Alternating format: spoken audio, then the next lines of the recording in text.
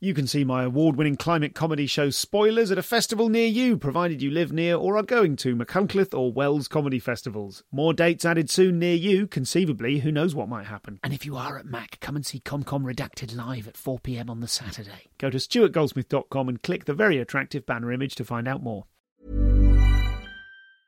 Mother's Day is around the corner. Find the perfect gift for the mom in your life with a stunning piece of jewelry from Blue Nile. From timeless pearls to dazzling gemstones, Blue Nile has something she'll adore. Need it fast? Most items can ship overnight. Plus, enjoy guaranteed free shipping and returns. Don't miss our special Mother's Day deals. Save big on the season's most beautiful trends. For a limited time, get up to 50% off by going to BlueNile.com.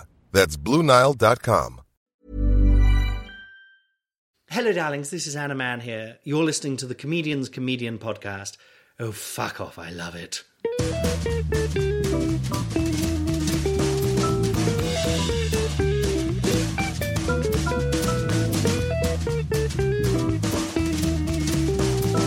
This is the Comedian's Comedian podcast. Hello and welcome to the show. I'm Stuart Goldsmith and I am on tour. You can find out all of your information about my stand-up tour at comedianscomedian.com/tour. We kicked off last week in Maidenhead, Leicester and Crawley, and I've been having a fantastic time. So I hope you'll come along and see me at some of the dates and venues that you will find at comedianscomedian.com/tour. Now, let's get straight to business. This is an absolute belter, which I've been sitting on since just before Christmas. This is Colin Hoult. And he's one of those people that I probably planned to interview 5 years ago. And every time I saw him do something, it just got better and richer and deeper and more complex. And so I just waited and waited and waited, and then I couldn't wait any longer. He's been doing brilliantly recently with his character Anna Mann. Some of you will have seen her in a variety of shows. How We Fight the Fascists was a big hit at last year's Edinburgh Festival, and we're going to talk in some depth about Anna and the lengths that Colin goes to keep the experience of being Anna special. That's all I'm going to say on it at the moment. I don't want to preempt any of the genuinely fascinating and slightly alarming things that Colin says, but he's just a really exceptional writer-performer, and he's also very candid about some of his mental health problems, and basically this is the whole gamut of a Comedian's Comedian episode. If this is the first episode you ever listen to, yeah, the best ones are like this. Here's Colin Hoult.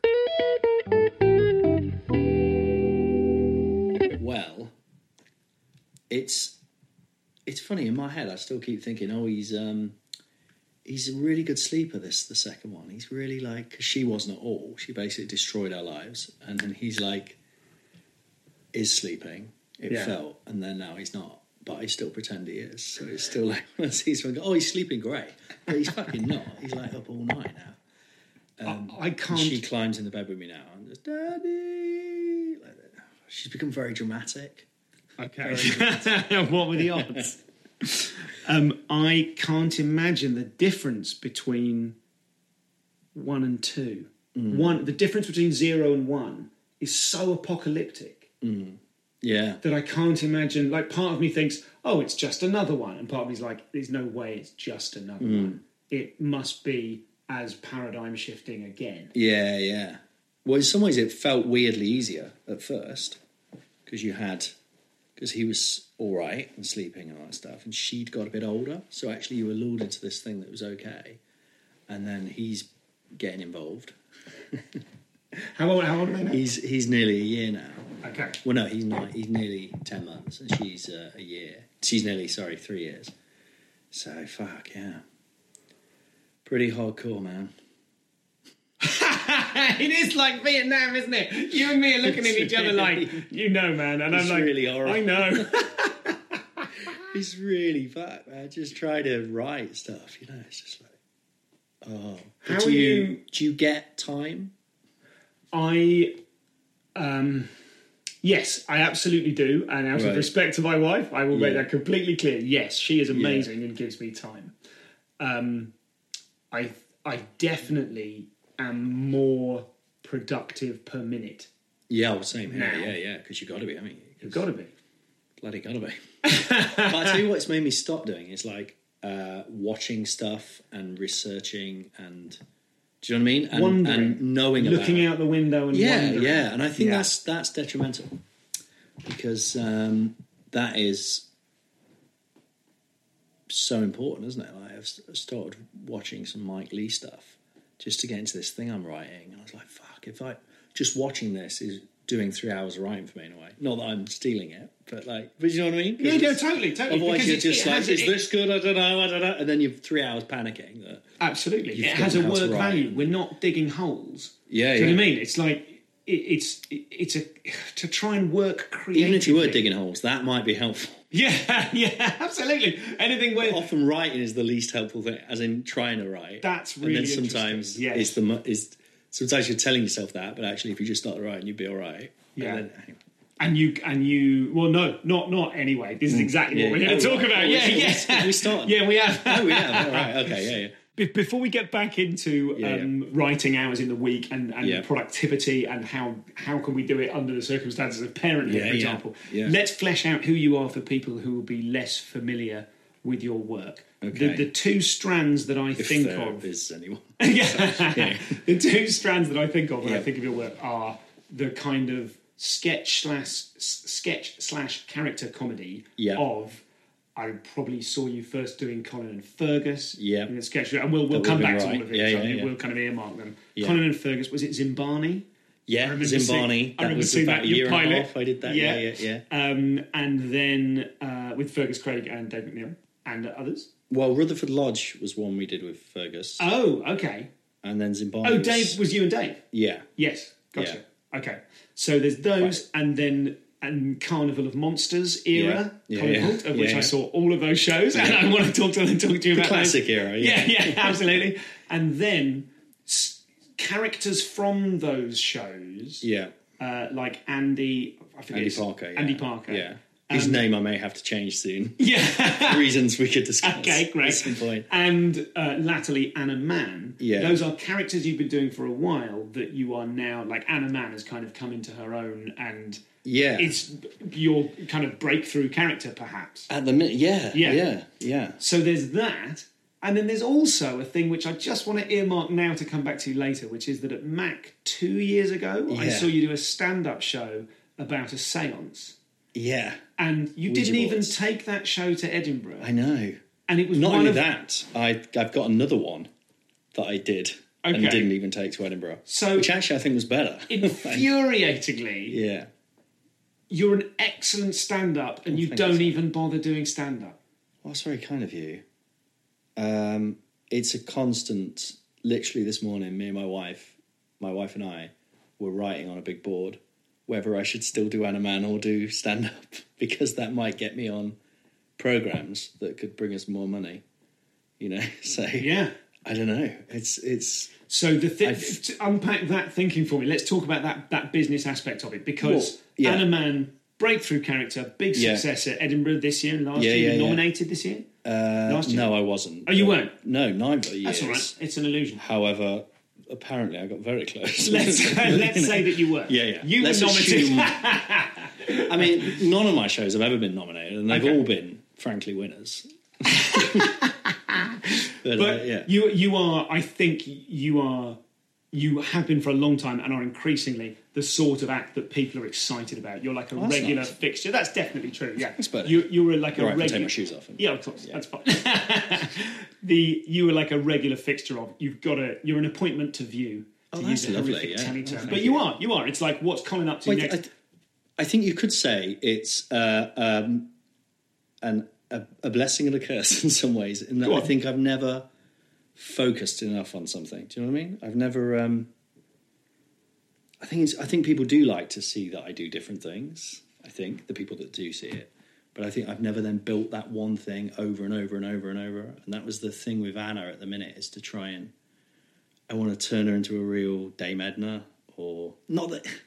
It's not, in my mind, it's a weird thing, because it's not really a drag act. But obviously everyone thinks it is. But anyway, that's another thing we could talk about, I guess. But like, yeah, that's there's the finding the thing. I think my brain is just always changing what I want to do. and gets bored very easily. Speaking of someone who's been doing the same thing for a long time, and looking at you and going, God, I wish I was more imaginative. I wish I could do other things. Yeah, I'm sure there'll be a lot of that kind of... that grass is greener kind of aspect to it. I want to... one thing that's really inspired me recently, and it's from... Do you know Dave Edwards? He does Dave Earl's show. Yeah, oh, God. So I meant to talk about this on the show. Yeah. The Brian Gittins and Friends is one of the funniest podcasts I've ever heard. Yeah. The Kim Noble one. Have you heard that? I haven't heard that one yet. I'm a very recent convert. It's very funny. So Brian Gittins, played by the brilliant David Earl, badgers and harasses David Edwards. Yeah. Is his name? David Edwards. Played by David Edwards. Basically David Edwards. Yeah. Forces him to improvise under extreme pressure in a very cruel way, which David does brilliantly. Yeah. And it's a kind of radio show / experiential kind of like, where are we? What can you see? And just kind of constantly prodding him. So fantastic. I always meaning to mention that on this podcast because it's just it's my new favourite. But yeah. It's amazing, isn't it? What are we talking about? David Edwards. David Edwards. He's a bit of a comedy encyclopedia. Okay. And he likes to tell you all the... he just kind of sucks up anything. So he comes to my house quite a lot. Most Saturday mornings he'll pop around. And because he lives near me in Brighton. He lives in somewhere else, but near Brighton. But it's always like, so what have you been doing at the minute, pal? So what kind of comedy have you been doing? You've been writing a pilot, have you? You know, I've been doing this. Oh, I'd be very interested in seeing that. Can you send that to me? Could I have a look at that? Straight, you know. So he is the source of everything. So he knows everything about everyone all the time, basically. Okay. I'm sure he's listened to every single episode of this many times. But I'm sure he won't mind me saying that. But anyway, he was saying about apparently the thing someone said about Edgar Wright. The difference with Edgar Wright was, as opposed to similar people at the time, that he finished things. Yes. And I think that is something I try and remind myself every day. Because you feel like you don't do finished. It. Yeah. I don't see stuff through enough, perhaps. Why am I being critical of myself? But, you know. Well, it's the place for it. It's the place for it, isn't it? Because later on, we'll be unpacking those critical voices and why they're there and where they come from. Yeah. And but that's what... But that's why I... but that's... I guess I'm trying to explain why I do end up doing different stuff all the time. And like, so stand-up is something I've started doing and I did enjoy. But then I don't write stuff down. I don't remember stuff. Do you know what I mean? I kind of go, oh yeah, that's working. And then do you have a record? I'll turn up and just say stuff. I've got a sort of script as such. You know, I've got a load of... that was quite funny, wasn't it? It was gorilla. So funny. Oh, thanks, buddy. They were all just real stories. It was one of the 4 or 5 shows ever that I've seen my wife crying with laughter at. Nice. Really, really good. Oh, that's nice. And I don't even remember if it's a story from the... I think it was a story from the show rather than one you told me socially. The story about you being basically held hostage at knife point. Oh, yeah. In Manchester, and then being invited... Yeah. Well, no, he said we stood there and then... It was pretty awful. Anyway, they took my friend away to the cash point and kept me. They separated us, sort of thing. It was all very like, ooh. We were students. We were literally walking back. It was only about 6:00 and singing songs from shows. I don't know if you said that. I don't know if you said that in the original telling of this story, but I feel that's a key detail that very much changes the I should definitely mention that. Well, the reason that the story comes out of me talking about. My brother Pete, who's always been he's the one who talks a bit like Sean Bean, you know, even though he's from Nottingham like me.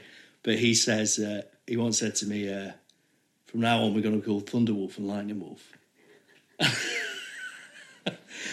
You're Thunderwolf, I'm Lightning Wolf. And I said, why is that? And he said, because when thunder calls, lightning strikes. so I growing up with this idea that when, you know, and...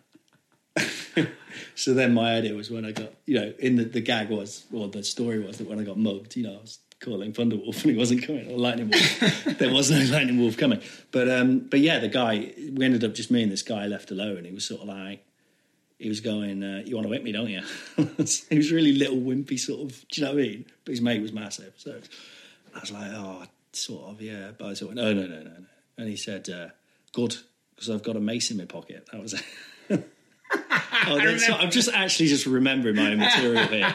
They sort of a mace, as in a ball and chain. Kindy had, and then he said, and then there was just pause, and he went, "What are you doing New Year?" And I said, I don't know yet. He said, I'm going down Gatecrasher. You should come. Be a night out. Go on, be a laugh, you know. So weird, man. God. Yeah. So those true stories I really like telling. Yes. I think I sort of then started gigging it a bit more. Yes. I mean, because I love Mac and Edinburgh. I love doing an hour show. And I do like gigging, but I still want it to be my show. Yes. Which I guess maybe stand-ups who gig all the time, they Yes, that is a sacrifice you would have to make to get that sweet money and potential TV opportunity, is the idea of like being fifth on a bill. Yeah. Which I do sometimes, Sure. you know, but I'm not. And it's like, rather than creating the world that they enter into and all that stuff, it's just... it's just making those stories work in that context. And then, I can tell you exactly what happened if you want to know. Then what happened was, as I was doing that, I was going through basically a huge depression thing. Or actually, I'd say more accurately realising I was going through a massive depression thing. That is an important distinction. Yeah. Which was after my kid was born, so it wasn't, you know, it was, you know, a whole lifetime of stuff, I'd say, that sort of came out. And just, you know, I couldn't function, all this sort of thing. And I started to come out of it through reading stuff and having antidepressants, to be fair, which were just amazing. My favourite joke ever I put on Facebook, which was, I love this time of the morning. This is my favourite time of the morning, when the antidepressants really kick in. That's genuinely true. Like, about 11 o'clock, you go, whoa! Oh, you know? okay. But anyway, so that was... Guys, I'm very confessional, very quickly. But anyway, that's what it often does. Yeah, I'm and sure while it we're on the does. subject of antidepressants, Yeah. do you mind telling us which ones and are you still on them? Because I know some listeners to this will... Okay. I have no research, no personal experience of that kind of pharmacological approach to fair enough, mental health. Well, they're called citalopram. You are the second person who has sat in that sofa in the last month. But sounds like a popular one. I'm now, possibly foolishly, I've gone down to half a pill. I was going to go half a pill every other day, and then I was going, and then it's getting a bit cold, and I was like, half a pill every day, I think we'll stay. So I'm down to half a pill, which is progress. You know? Okay. Which I got down before and then went back up again. It's sort of like Bitcoin. Yes.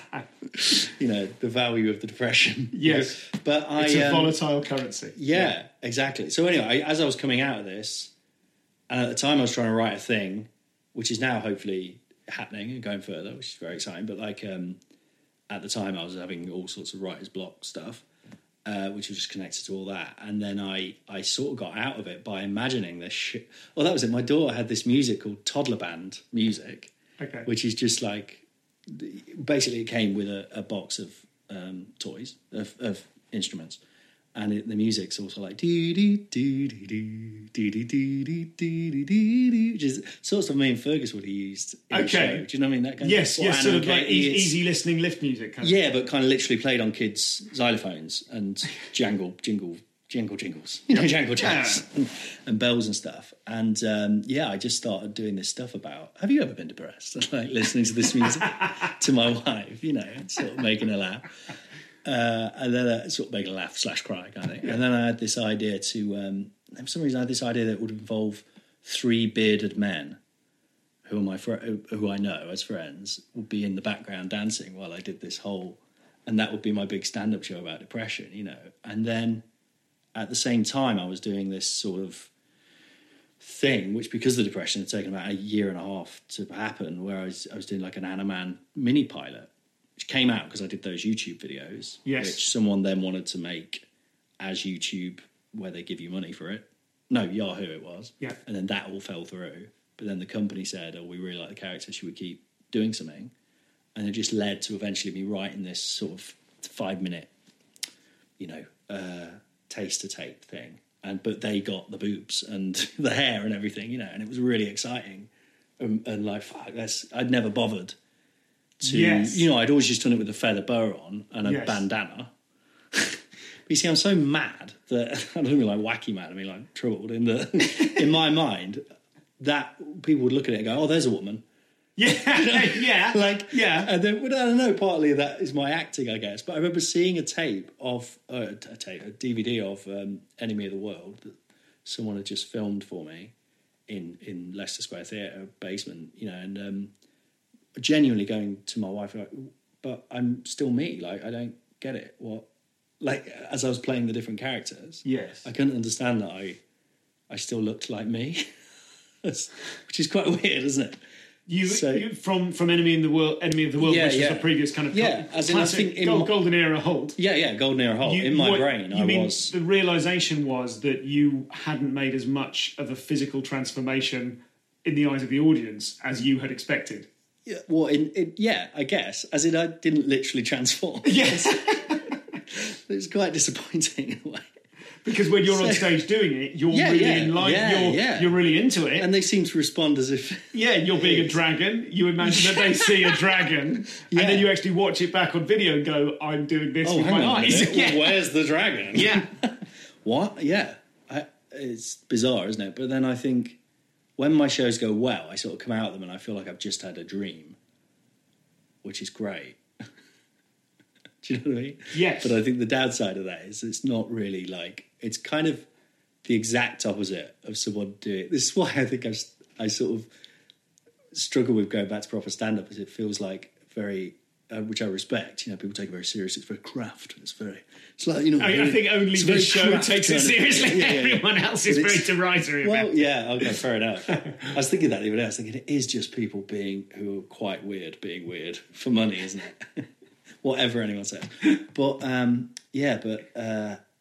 it's like the opposite of someone who properly films everything and sees what and gets their 20 minutes perfect. And I just like sort of go out and try and like think I'm having a dream and then try and remember what happened.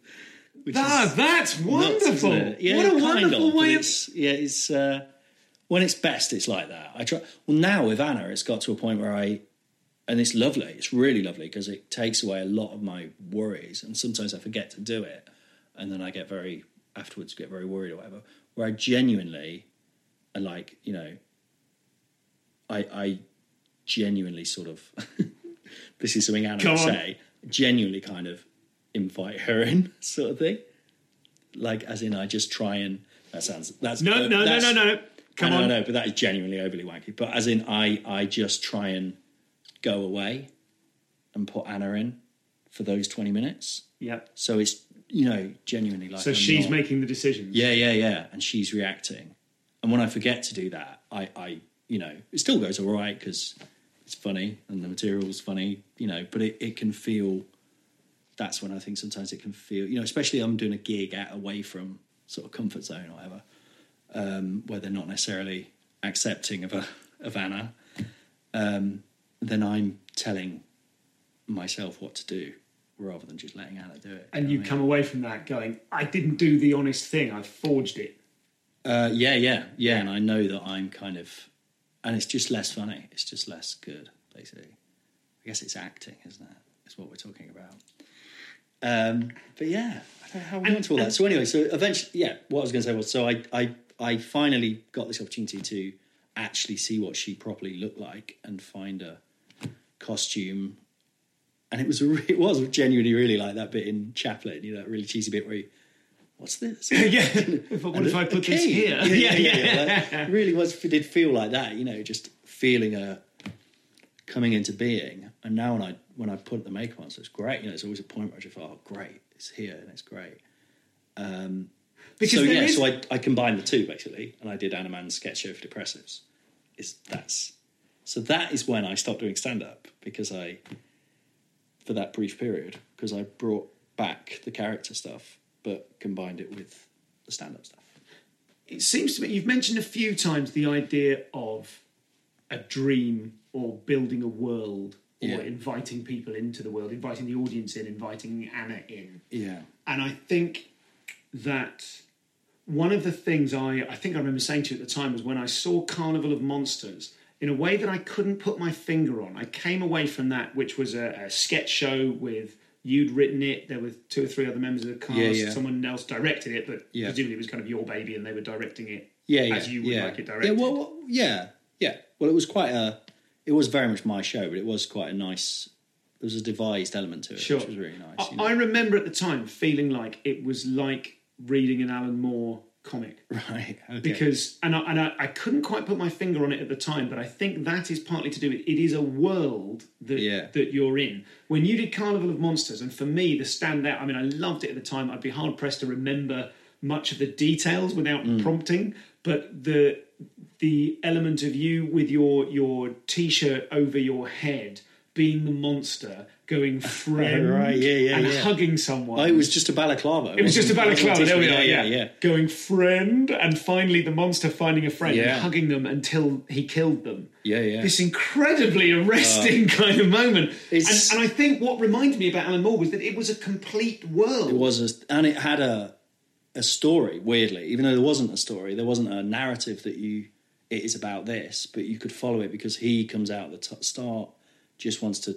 dance with someone, and then the guy chases him off, and then at the end there's the baboon. Do you remember that, who runs into the audience? Yes. And then he does this speech, and then the monster comes out and hugs him, and it's sort of like, I have a friend. Yes. And there's this really lovely music. I have a friend, and then hugs him too much, and he dies, and then he sort of creeps off, and so it was this. But that was just like 3 minutes of the whole show. I love that show so much. Yeah. And it's sometimes I remember it.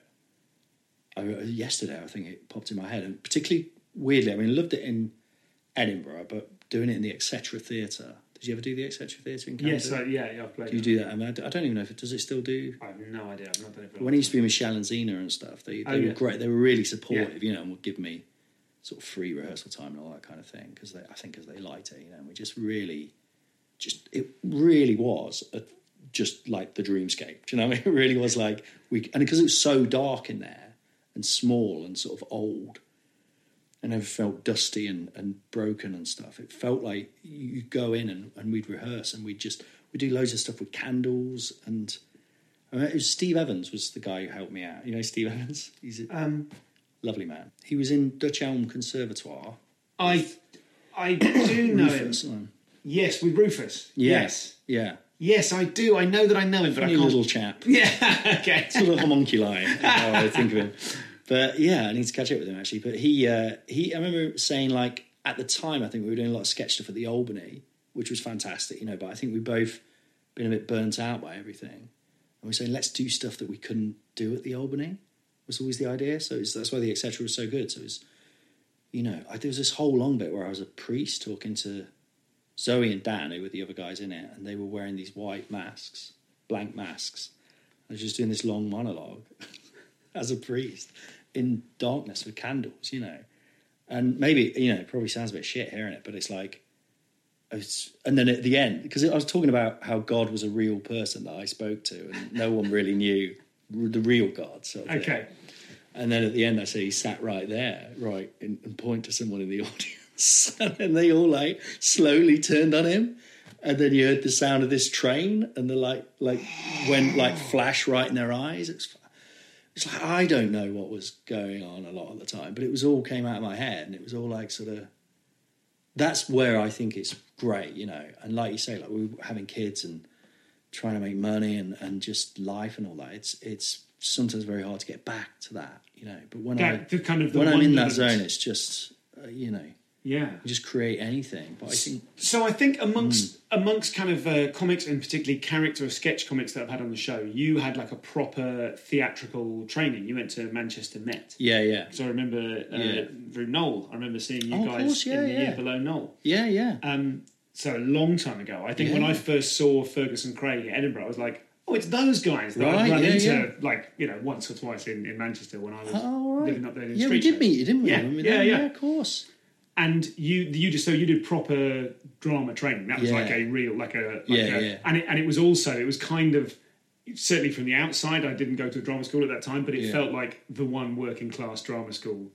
The one excellent one that was working class. There was Rada and a couple of other sort of. It was very comedy as well. It was very Steve Coogan went there and people like that. So it had that kind of. Was that part of why you went there? Why did you? No, not at all. I never wanted. I wanted to go to Rada. I wanted to properly do Hamlet and all that stuff, that's what I saw. I wanted to be like Ray Fiennes. Jeremy Irons, all these people who I now find kind of a bit funny nowadays. Do you still, if you were offered that kind of work, would you do that kind of, are you still excited? I don't know. I think I did the Seagull. I've got this big producer on the line. Yeah. You're well, at the minute, yes. yeah. Time to time. Assuming financial neutral buoyancy. Oh, well, I mean, in that case, I'd definitely do it. Yeah, definitely. Oh, yeah. Is he here? Yeah. No, I definitely want to do it. That was the thing. Comedy was always a thing I always fought against doing, I saw a thing once about Les Dawson wanted to be a writer, like in France, of sort of existential novels. And he was really disappointed that he became a comedian. It's funny, isn't it? I didn't know that. That's fascinating. That was on a programme I saw about. But yeah, that's what I wanted to do. But it was very gritty, and they soon kind of knocked all that stuff out of you. And we say we don't get many Jeremy Irons types here, But I was from Nottingham. I wasn't. But I thought acting was, we sort of spoke like this, and and that's. So I was always fascinated by that sort of Ian McKellen, all that, those kind of guys, But I think it was the pomposity of it in a way, if I'm honest. I think it was the kind of, I don't know what it was. Maybe it was about escaping. Not that I was, we didn't brought up down a mine or anything like that, but it was a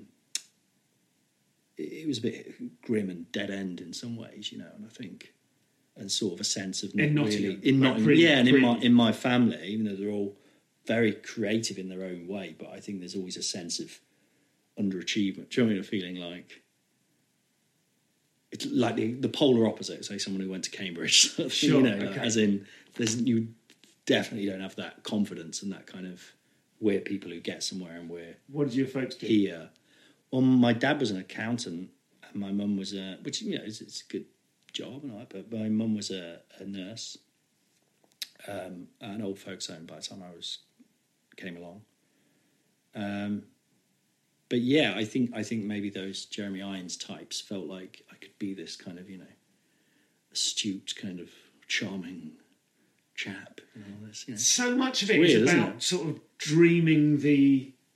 So much of it is about considering something an option, right? And I think if you do come from a privileged background, like capital P privileged background, a kind of a wealthy background or whatever, I wonder if you just consider far more things an option than most people do. Do you know what I mean? It's so there is. It's almost a kind of not exactly entitlement. I mean, I'm sure that's part of it, but. I always sort of think the kinds of people who start businesses in their 20s must come from a background where, that's just an option, you just start a business. Whereas I feel if you're inverted commas normal, you don't even consider that an option. So even though than normal. But even though something like that might be possible, you're not aware that it's one of the options. No, not at all. No, and the idea of business and doing your own business and stuff was like, that would be a million miles away from the way we think, Even my dad was. I mean, they were both very clever. My dad was very clever in that way, but just never. It was very much working for the firm and doing your day's work and coming home and all that kind of stuff. And I remember being in the back of the car and I was working at Morrison's, and I was like 16 and I got £1.90 an hour. And I remember I can't remember exactly what I was saying. But it was something about wanting to dye my hair maybe or something like that. And I just remember my mum and dad driving the boat saying, "You must conform. You must conform." Sure, you didn't see that in like a Terry Gilliam film or something? Is that a real memory? Mad, isn't it? It's mad. No, it's a real. Yeah, that's what life's like up north, honestly. So I think there was this sort of, And how did you? At the same time, a lot of encouragement to do shows and stuff like that. Okay. To write and from both of them. That seems in very different ways. Yeah, change of that central message. How did it make you feel? Do you remember? Did you, in that memory of them saying you must conform, do you associate a feeling with that on your part? Yeah, I guess it comes in my head when I. Well, it's interesting. It's like my wife is from a much. Sorry, to finish that sentence, it comes in my head when I feel trapped, maybe, or when I feel like things aren't working out. or whatever. I feel like I'm back there, you know. But my wife comes from a better background in that sense, in a class sense, you know. And I think they're just more, yeah. It's why, you know, Kat's mum, who's great, you know. If something angers her, she does something about it. Do you know what I mean? Or if something's not right, you know, like kind of having a word about stuff or writing a letter, you know, which she likes. She writes a lot of letters, that kind of thing, you know, which I think is great. But it's just it's weird how it just isn't in my blood, you know. So yeah, to do acting was a massive leap for me.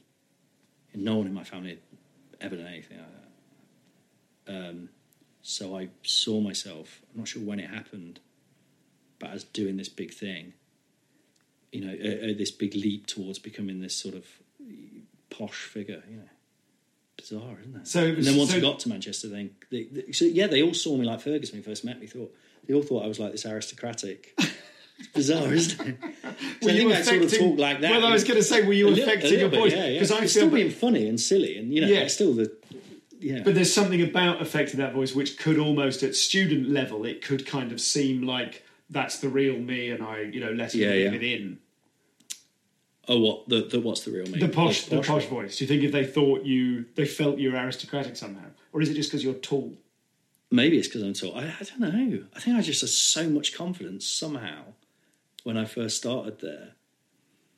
And I tell you what, the first thing we did was amazing. It was just the whole term was just improvising characters, and I did this kind of, I guess, a sort of Anna Man, but a bloke who was a sort of old, sort of, you know, posh git kind of thing, who had this young man that he was sort of, you know, who the other guy whose name was John was playing this kind of dark character. It was sort of a Joe Orton-y sort of relationship, you know. And then at the end of the term, we just had a party in character. And we were drinking water, and I got drunk. It was amazing. Oh my God! It's like it's a psychological thing, isn't it? Where they can give you like, I know, but they can give you like fake alcohol and you think it's real. And I was just being fucking horrible and just like this nasty. So maybe it was my true self. I don't know, but like, yeah. So yeah. Do you feel you were just in terms of that anecdote? I'm fascinated by that. Do you feel you were playing well with others when you were getting drunk? Or do you feel you were kind of being a virtuoso, sort of scene-stealing kind of actor? I guess probably they'd say that. In my mind, well, it was being funny. It was just seeing how rude I could be to the others at this party, you know.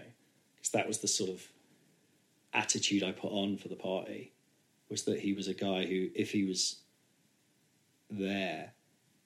Which weirdly I get from people in my family, actually, bizarrely. They can be quite, I think, the sort of cutting sense of humour that can be quite, which I actually fight against being. You know, I really don't want to be that kind of putting people down kind of thing, you know.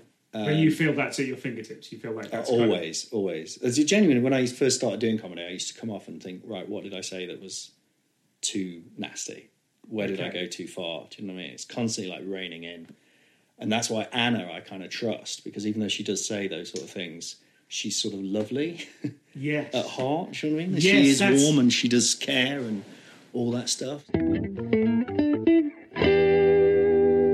So this is Colin.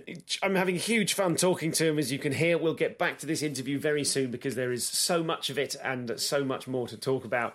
I'm so grateful to Colin for coming on the show. It really was just one of those ones that I knew it'd be great and I really enjoyed it, and now I think it's great. So I'm looking forward to listening back to this a few years from now and going, oh yeah, that was a good one. So sorry if that's blowing my own trumpet too much. Really, it's Colin's trumpet that I'm blowing. Let's move on from that concept. Now, as I mentioned at the top, the tour continues apace. Can something continue apace when it's only just started? I suppose it can. That is the only time a tour can continue apace. I have been in Leicester, Maidenhead and Crawley, and they've all been great. And the second halves, where I do the kind of workshop of new material, have also all been great, which makes me feel like there's a rocky one out there somewhere, because they can't all just keep doing this. but I'm having so much fun. So do go to comedianscomedian.com/tour to find out where you can see me next. And I can tell you now that the next one's coming up: Oxford, Dublin, Nottingham, Reading, Corsham, Bristol, Bath, Norwich, Northampton, and Warwick Arts Centre. And then there's still loads to go after that, but those will do us for now. No, in fact, I'll tell you now because it'll take 4 seconds. Shrewsbury, Swindon, Farnham, Aldershot, Sheffield, York, Newcastle, Leeds, Southampton, Cambridge, Edinburgh, Glasgow, Birmingham, Brighton, London, Tring and Cardiff. Why not sling Tring in there at the end? That's part of the Tringe Festival. So I hope you will come along and support me at those shows and more. No, I don't want you to come along and support me. I want you to have listened to the album Compared to What, which I gave away free last week. And as so many of you have done, thank you. Send me very nice emails saying how much you enjoyed it. If you enjoyed it and you'd like to hear a show that, as far as I'm concerned, is even better than that, and I'm very proud of that one, but this one's better. It's called Like I Mean It, and you can come along and bring a bunch of mates and come and see it and have a really fun night. I'm just really proud of it, and I feel like before the show every night, I'm kind of going, oh, here goes again. I mean, they've all been great so far. And then it just keeps being great. But look, this is post-amble stuff, and we'll get back to the interview in a mo. Don't say Mo Goldsmith. Who says Mo? Do you know, the other day I said, I used the expression scarf. I said to my wife, let's get home, scarf some cheese on toast, and go out. And she went, who says that? And I thought, I think it's a real word. I used it as if it's a little bit of, I don't know what, a little bit of sort of Cockney Welsh slang. I've got no idea. Anyway, let's try and... I'm doing this too early in the morning. That's the issue. So before we get back in, just a couple of thanks. I've had some terrific emails. Ben has sent me some suggestions for people to interview, including Matt Ewins. Well, I bloody will as soon as he agrees to it. We all want to hear from Matt. Thanks to some more emails recently. I've got some donations. Ben donated. Who donated here? Catherine. Thank you, Catherine. And someone else, Dave, donated. And a few more people have set up some subscription payments. If you would like to support the podcast as these fine people are doing, then you can do that at comedianscomedian.com/donate. The adverts that I run on this show are occasional, and the far more usual is me just whamming it out there for free and putting a lot of time and effort into it, and relying upon the kindness of people who used to be strangers until they got in touch. So if you want to support the show, you can do that. Chuck me 20 quid with a one-off donation, or if you'd like, you can chuck me anything as a one-off donation, or press cash into my hand in the street and say something cool. 3 people did that at Leicester Comedy Festival, and I enjoyed it enormously. So that is that. Also, there's been some really good correspondence on the recent episodes, and the Facebook group seems to have just gone wild since I mentioned it in passing a few episodes ago. We're having loads and loads of people joining. I may take on some help to moderate it, but I am still very much involved in it. Someone, after the furore died down, someone posted, are you still going to be here, Stu? And I am still going to be there. I do very much enjoy talking to you all, and I really like the opportunity not just to have you suggest guests, but also people have been posting about sort of cross-promoting episodes with other podcast people they've heard on other podcasts, that they think there's an element of it that would appeal to ComCom listeners. There's some recommendations for people. Someone finally got the message about Andy Daly and is posting, hey, where can I get hold of review? We've had a couple of suggestions as to what people are watching on TV that the rest of us might like. Someone's asking, who are your favourite comedy writers? That's had loads and loads of replies. Tribute comedians, that whole thing's going off again. So listen, if you want to be part of that community, it's facebook.com/groups/comedians comedian podcast. And I think there's lots to enjoy there. I think that's everything I need to tell you for now. I hope you enjoy the rest of this episode with the absolutely wonderful Colin Hoult. When you're ready to pop the question, the last thing you want to do is second-guess the ring. At BlueNile.com, you can design a one-of-a-kind ring with the ease and convenience of shopping online. Choose your diamond and setting. When you find the one, you'll get it delivered right to your door. Go to BlueNile.com and use promo code LISTEN to get $50 off your purchase of $500 or more. That's code LISTEN at BlueNile.com for $50 off your purchase. BlueNile.com, code LISTEN. Quality sleep is essential. That's why the Sleep Number Smart Bed is designed for your ever-evolving sleep needs. Need a bed that's firmer or softer on either side? Helps you sleep at a comfortable temperature? Sleep Number Smart Beds let you individualize your comfort, so you sleep better together. J.D. Power ranks Sleep Number number 1 in customer satisfaction with mattresses purchased in-store. And now, save 50% on the Sleep Number Limited Edition Smart Bed for a limited time. For J.D. Power 2023 award information, visit jdpower.com/awards. Only at a Sleep Number store or sleepnumber.com.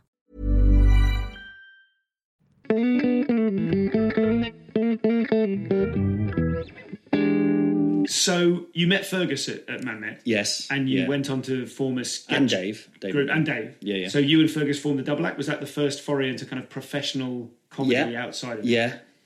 Talk to me about what you learned from that Double Act. Oh. The answer might be nothing, but rather than just what tell did me I about learn? your Double Act, what did you learn? Because I think if Animan is your current breakthrough thing, and it feels like the components of her, one of them is the fact that kind of suppressed sharpness or meanness that's an element of her. The warmth is an element of her. The kind of drama background is an element of her. I'm just wondering, as we kind of get there, what sort of things did you... Because the sketch that I remember, the first time I saw Fergus and Craig was in the Greek Tales. Colin and Fergus. Fergus and Craig. I think at the time I was permanently editing you out of it by constantly saying that. But so was he, that was the problem. No. The In the Greek Tales sketch, I still think of that. That's still an earworm for me. Well, we did that when we were in Tanzania, weirdly. That's when we first started working together. We did this on the third year at drama school. We all went. There was this chance. It was actually turned out it was a bit of a mad, random thing actually, where this guy director wanted to put a play on in Tanzania, and it turned out he was this kind of jovial, posh kind of raw, and turned out he didn't really have a passport and all this kind of stuff. But he just got in touch with the college and said, "Get me some students." This seems good. Yeah, totally. But it was amazing. It was in this thing called was it Latasha? It doesn't matter. I'm not going to say it right, but it's like the East African biggest sort of festival, and they have like the Edinburgh Festival for like Tanzania and the surrounding countries. Basically, it's huge. And we ended up doing this show, and there was these amazing these street kids called the Usinga Boys who could do this they'd been taken off the street to learn to dance, so they were amazing, and there were these. The Zawasi family, who were sort of I think they did stuff with Paul Simon and stuff. So there was all these amazing African Tanzanian actors and dancers and stuff. And then there were us, 6 sort of British people who were just I sort of do a voice, or just so crap. But so me and Ferg ended up doing this thing called Bill and Ken, which was literally it became these two northern blokes. We were kind of. Do you remember the day we met Bill? All that kind of stuff. It's based on our tutors, basically. But they started off just Ferg going, "Bill, over here," because it was sandy. I'd run to him and then slip over in the sand, and that was it. That was literally the gag. And I'd go, "Ken." No, sorry, I was Ken. He was Bill. But anyway, what were we saying? So what you learned theatre groups. from We came up with the Greek Tales one night while we were all stoned there. Okay. And we just started doing it. And actually one of the best lines, which was, "I want to have sex with my mum," I have to say now on record, was actually a guy there, his name's Al Bevan. He actually came up with that, and I've never acknowledged never or given him any money. credited or acknowledged.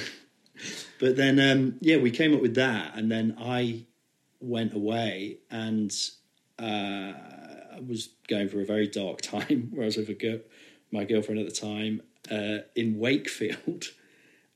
She was studying at Bretton Hall, and then she kind of there was just this weird situation where she ended up going home, and I was left in Wakefield on my own in a house for 2 weeks, which was a nightmare, with no job or anything after I'd left drama school. So that was it. It was all coming out now, isn't it? I got in touch with Contact Theatre. Do you know the Contact Theatre in Manchester? That rings a bell, yeah. Because I saw about a comedy night, and I thought I'd give it a go. And it was, and they got me on, and then they phoned me up the day before and said, by the way, and I wrote all this stuff that was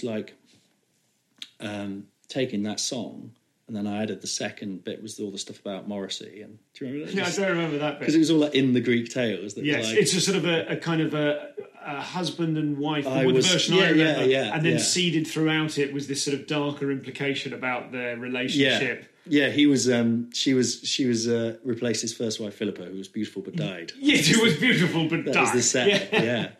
But I was writing all that. But then I got a phone call from them, and they said, "Oh, we're very excited about you coming along." They didn't know me or anything, and they went, "Oh, by the way, you can win." Just want you to know that the winner of it was a kind of competition, gets to do like the biggest Black and Asian night in Hackney. I think it was. I was like, oh, right, I'm not Black or Asian, you know. And I was like, oh, are you not? I was like, no. I was like, oh, you can't really do it then. I was like, okay, so that was that. but that because of that, so I never did it. But you'd already started writing that. You'd had a deadline, so it didn't matter if the thing didn't happen. Yeah, okay. so deadlines are good, aren't they? And then I ended up going back. Then I ended up moving to London to meet up with to do stuff with Ferg, and we did Bill and Ken for a while, and then I had that, and then we sort of developed that from there. And Fergus did Sarah, and I was Peter, and I mean, I really try not to copy it. Obviously, you know, for Anna, I'd see her as a very different, because she was the inspiration for her was from a very different world, from a real actress. But yeah, you know, I think definitely from the stuff we used to do, the silly stuff, I think I probably lost a bit with the Carnival of Monsters, maybe. Although it's still silly in a way, but it was silly, but the darkness was far more important. Yeah, maybe, yeah, and there was a to it. But So, I think the silliness has come back more, which is nice. But, so tell me if this is a lazy comparison to draw, but did the darkness of the Carnival of Monsters, and that was like 3 shows in a row? Was it 3 years in a row at Edinburgh? Was that darkness simply kind of an enjoyable, grand guignol, kind of like, well, I'm into creepy stuff? Or did it reflect a kind of a darker preoccupation of you and your happiness at the time? That one. Yeah. Talk to me about that. It came out of... what had I done? I'd just done... Well, I'd sort of stopped working with Ferg, and that had kind of become, you know... I couldn't handle it anymore for various reasons. I mean, it's tricky because it's you know, I haven't seen Ferg for a while, and then recently we have started to see each other again, which has been great. But you know, it was just it did fall apart. But it's very hard for me to tell, because Ferg can be, instead of being sharp and harsh, he can definitely be that, you know, which doesn't help my being sharp. Sharp, sorry. Sharp, kind of, sorry, you know sorry, mate. Sharp, yeah. Accent thing. You know what I said about being, you know, saying the thing that's just a bit too nasty. Yes. And I say I worry about that. You know, Ferg's master at that stuff. He's very good. He's brilliant. Yeah. And it's, you know, it can be very funny, but it can also, even though I was the closest person to him pretty much, I wouldn't know whether it was real or not, you know, so I would come away quite, ooh. Yeah. But then there's also an element to me, I think, that's, you know, from my own mental brain that's paranoid and, you know, struggles working, thinking I wasn't doing as well in the act and all that stuff. And out of the know, two of you. Yeah. And I wasn't really getting any castings and work. And even though when I look back, like with Theatre Group, you know, I had the lion's share of the lines and I wrote, you know, the initial stuff. And he did write a lot on it as well. But, you know, it was very much my thing initially, and it was somehow I turned that in my head into I'm just standing there while he does faces. Do you know what I mean? It's weird. So I don't know even now how much it was my fault and how much. Do you know what I mean? So I can't say, or you know. But so I was, and then I ended up working in a call centre, which was horrible because I hadn't had to do that for a few years, and just fucking going out of my head, you know. And let's not. I remembered the other day, you know, sometimes we come back to the kind of parenting thing and like get money, that kind of relentless. Yeah. I think of that all the time. You know, we bumped into each other in Edinburgh this year, and you had the double buggy, and I was like, "How's it going, man?" And you were like, "Well, I think I've been driven insane by the need to get money." And that sentence, I think that to myself once a day since we met. So but I think I probably always had it. You know, I think there's some people. I spoke to someone. I probably won't say their name. but they said how I just let someone else like bring in the money. I just make sure that there's enough money for me to do whatever I want. I was like, I as in, oh no, I don't worry about money because I just make sure someone else pays for stuff for me. Yeah. Like, but they're not a rich person necessarily. They're not a posh, it's not like a trust fund or anything. It's just, Crazy. I look forward to finding out who that person is and digging a bit deeper into it. It may surprise you. But I was thinking, more recently, when you do idly daydream about like, okay, this is enough now. This is just enough now. We've paid the rent. This is enough. Yeah. Is it going to be enough in 6 months? Is it going to be enough in 6 years? Is it going to be enough because the kid's getting bigger and maybe there might be another kid, who knows? And they all consume stuff. And one of the things I was thinking was, if I were to try doing something else additionally or instead of some of the things I'm doing now, part of me is like, I suddenly had this flash of remembering what it felt like to be effectively an out-of-work actor. To remember what it felt like to be like I was doing street shows. I wasn't really satisfied with that anymore, and it was okay. It was paying the bills, but is that how you started then? Effectively. I did lots of street shows at the Edinburgh Festival for summers. It'll be my 25th Edinburgh this year. And I would do street shows and then make money in the hat, and I would, after I'd paid for everything I needed to pay for, I would spend all of that money going to see comedy shows at Edinburgh. So every night I'd see 3 or 4 shows using all the happening. And this is pre-free print. Kind of idyllic. Fortune. It was a very, very happy time. But non-festival, like the other 11 months of the year, there was that kind of cold place. And I have to remember sometimes when people send me very nice emails about this show or, their own hopes and aspirations within comedy, to remember that perhaps the place they're in now is that very scary, cold place of going, what is my thing? What do I do? What if I can't think of a thing to do? You know what I mean? Like as soon as I did my first ever stand-up gig in like 2004, that was the first one ever, I remember thinking, oh, thank God.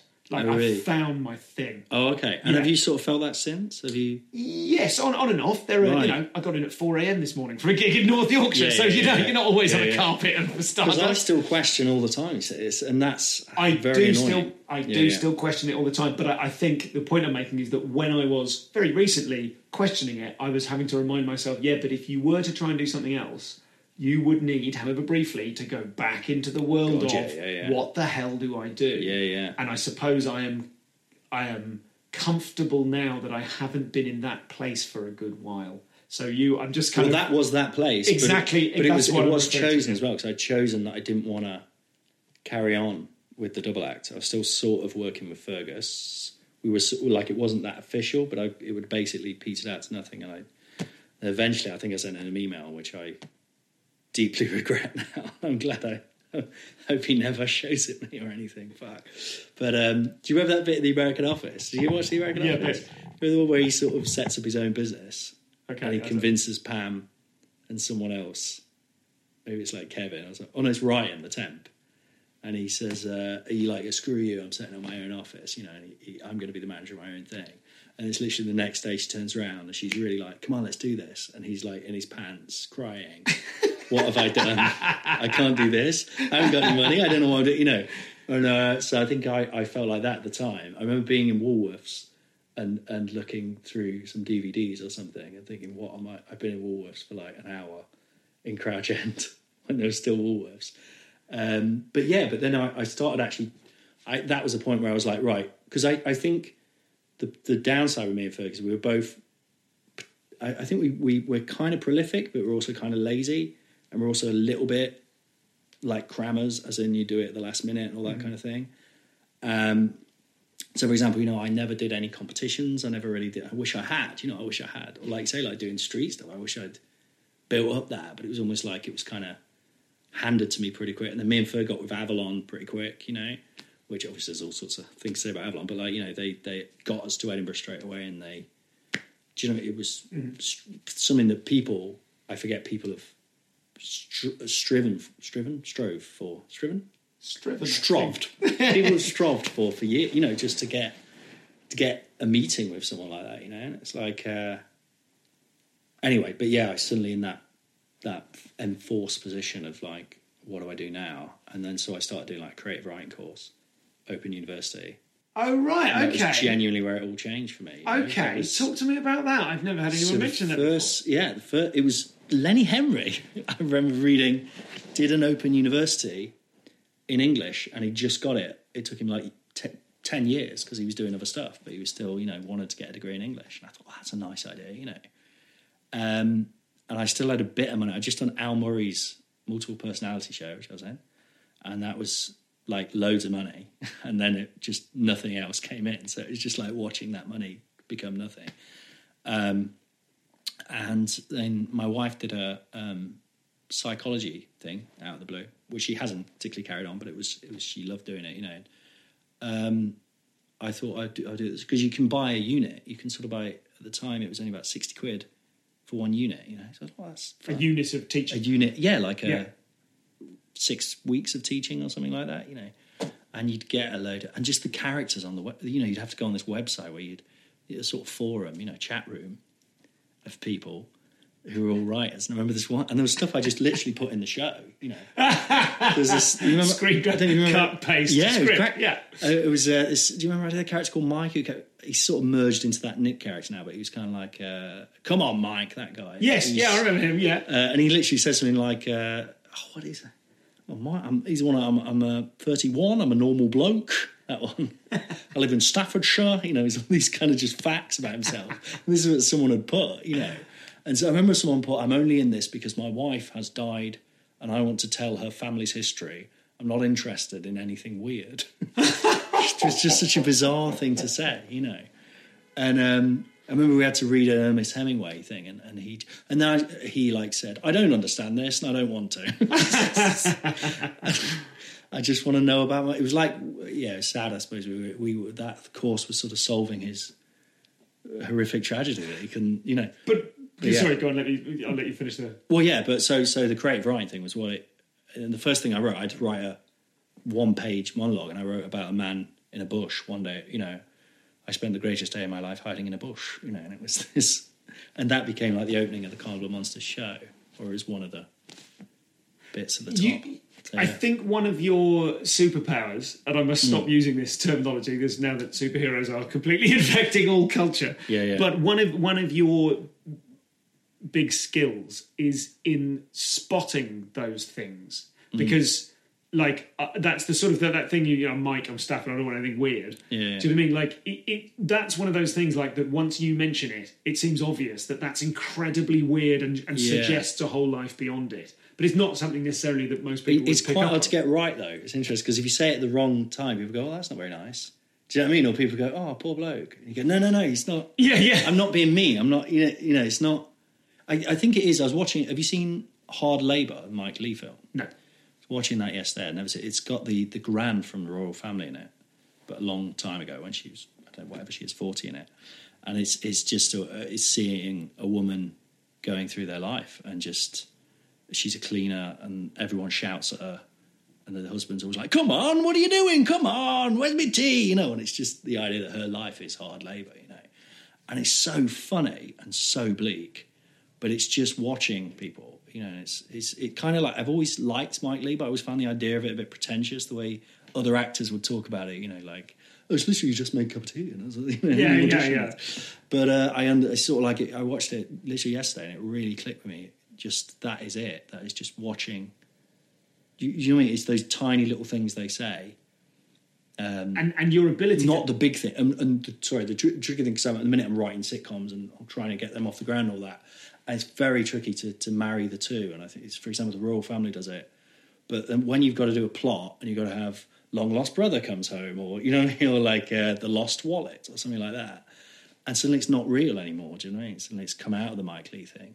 But you need it in order to do that, classic, if you try and do a classic Friends style, where you got the teaser and the 3 acts and then the thing at the end and all that, you need that kind of bum, bum, bum beat.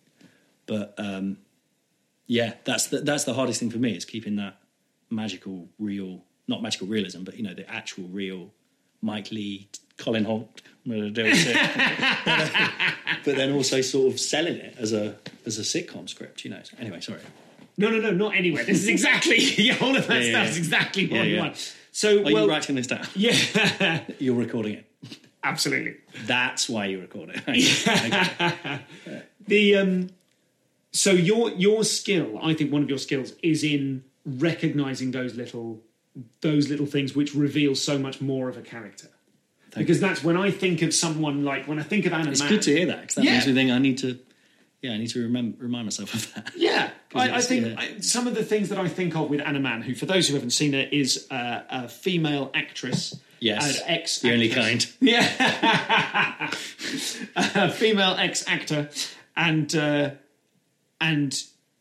it's not drag, as you said. It's you playing a woman. Yeah. But something my friend Tash Goldstone, comedian Tash Goldstone, said earlier is that she loves the way that you're not sending up. The joke isn't that you're a bloke in a dress. No, in any way. She's a very rich. And sometimes complex. I've accidentally done something like that. You know, that kind of I'm a lady, the Little Britain thing. Sure. You know, and then sort of immediately gone, no, you know, because it's Little Britain's funny, but it's for Anna. That's not what it is. You know, she is real. Yes, you idea. invited her in. I love that. Yeah, she's here. I love it. Maybe she'll come late. No. And that is lovely seeing your physicality just change there. You're sitting like Anna now. Just She's more confident than I am. You know, I kind of tend to squirm a bit. You know, it's funny when I've done an Anna gig, I come home, people go, "You're really tall, aren't you?" You know, when I say people, I come home. I don't know, my and wife. all these people of it. Yeah. Like, what are you doing in my house? No, but. And your wife and it's because Anna tall, is, because Anna or stands other better people, for you know, when I have a drink afterwards or whatever. I don't know. That's It's so weird. maybe Anna. I think Anna is that man, like Jeremy Irons, but now a woman that I wanted to be. I finally got there. She's the It's actress. the only way I can do it. You don't get to be Jeremy Irons, but you get to live as if you're Jeremy Irons. Yeah, effectively. but a woman. But a woman. Yeah. So the details of Anna are what gives her that kind of richness and that complexity and makes her such an exciting character to watch. And I want to talk to you about the crowd work aspect of her, because I think your crowd work as Anna is phenomenal. And I think again, that's something we say in our household and to our son. It's, you know, I mean, he is sort of getting too old now for us to be able to go, "Oh, fuck off," without there being long-lasting implications. Yeah. But the crowd work you did of like the little happy rabbit and I see you snake, and kind of really owning the space and owning the audience in the most indestructible seeming way, from a point of view of like watching you as a performer. Does she have bad gigs ever? Does an audience ever get the better of Anna? It's quite hard for me to imagine that happening. Not really, no.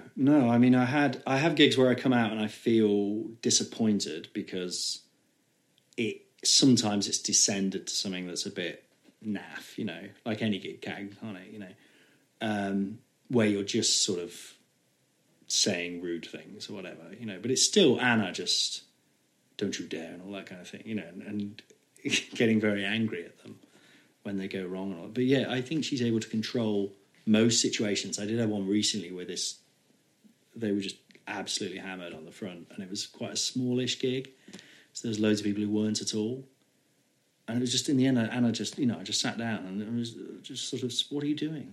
Why are we doing this? And it became, you know, sometimes Anna really works where I just get her to sit down. If people are being, you know, and rather than have a go at them or try and make them feel bad, try and just, come on, let's talk about this. Because I know it's going to be probably funnier than. Can anyone lights. get under the skin of Anna? Do you ever have people try and point out that you're a bloke? It's like Stuff like that. It's always like, come on, we're better than that. You know, my first ever proper gig. Bulletproof. Yeah. First ever proper gig as Anna was at up the creek, and it was when Simon Pearce was doing it. Yeah. And this bloke just shouted out, "Not funny," and then he went, "Gay." But the audience, and that was when I was just wearing a feather boa. You know, that was nothing. But imagining they were seeing this 60-year-old woman, but the audience were really lovely then, and sort of just told him to shut up. So yeah. So how has Anna developed then? Because I remember seeing you when Anna was just a feather boa, but I remember seeing Anna. Do you know what I mean? It didn't look like you had a feather boa. Oh, right. Okay, so it does work, you see. It does work. It does. It's just video. It's just... Yes. Video cameras lie. Yes, well, because it's a classic problem of kind of sketch theatre, isn't it? Yeah, the assumptions that we make. It looks shit on telly. Yeah. I mean, it can easily do. Because the charm is all flattened. So it's not theatre. You know, it's like if you watch one of those kind of RSC plays, except they filmed it, but it's still staged like a play. Yeah. It looks kind of crap. Even if the acting's good, you're like, well, this is sort of a play. Yeah. So I think certainly watching it live, and I do think it's really interesting that thing. I remember at the time you recording little things on YouTube and releasing things of you as Andy or you as Anna, and putting them out. And I remember thinking, good for you, you've got off your arse. Yeah. Not that I was thinking Colin put something his arse, but you know what I mean. I thought, come on, Colin. This is a typically Colin thing to do, to put a lot of work into something which may not necessarily have a return. Yeah. To go, right, I'm going to release a load of stuff. And I am thousands of pounds in debt. Yeah. So it's working, you know. But you to put the stuff out there. It not necessarily, you know, obviously we're all hoping the stuff we put on YouTube goes viral, has an effect. But it's really encouraging, it's very heartening to hear that you put that stuff out there and the world responded. But someone said, I quite like this, is there something we can do with it? Because you bothered writing funny original material and doing it well in your living room with no budget. I often question doing those, you know, especially when you see it's got like 800 hits or something. Yeah. So you go, oh, okay.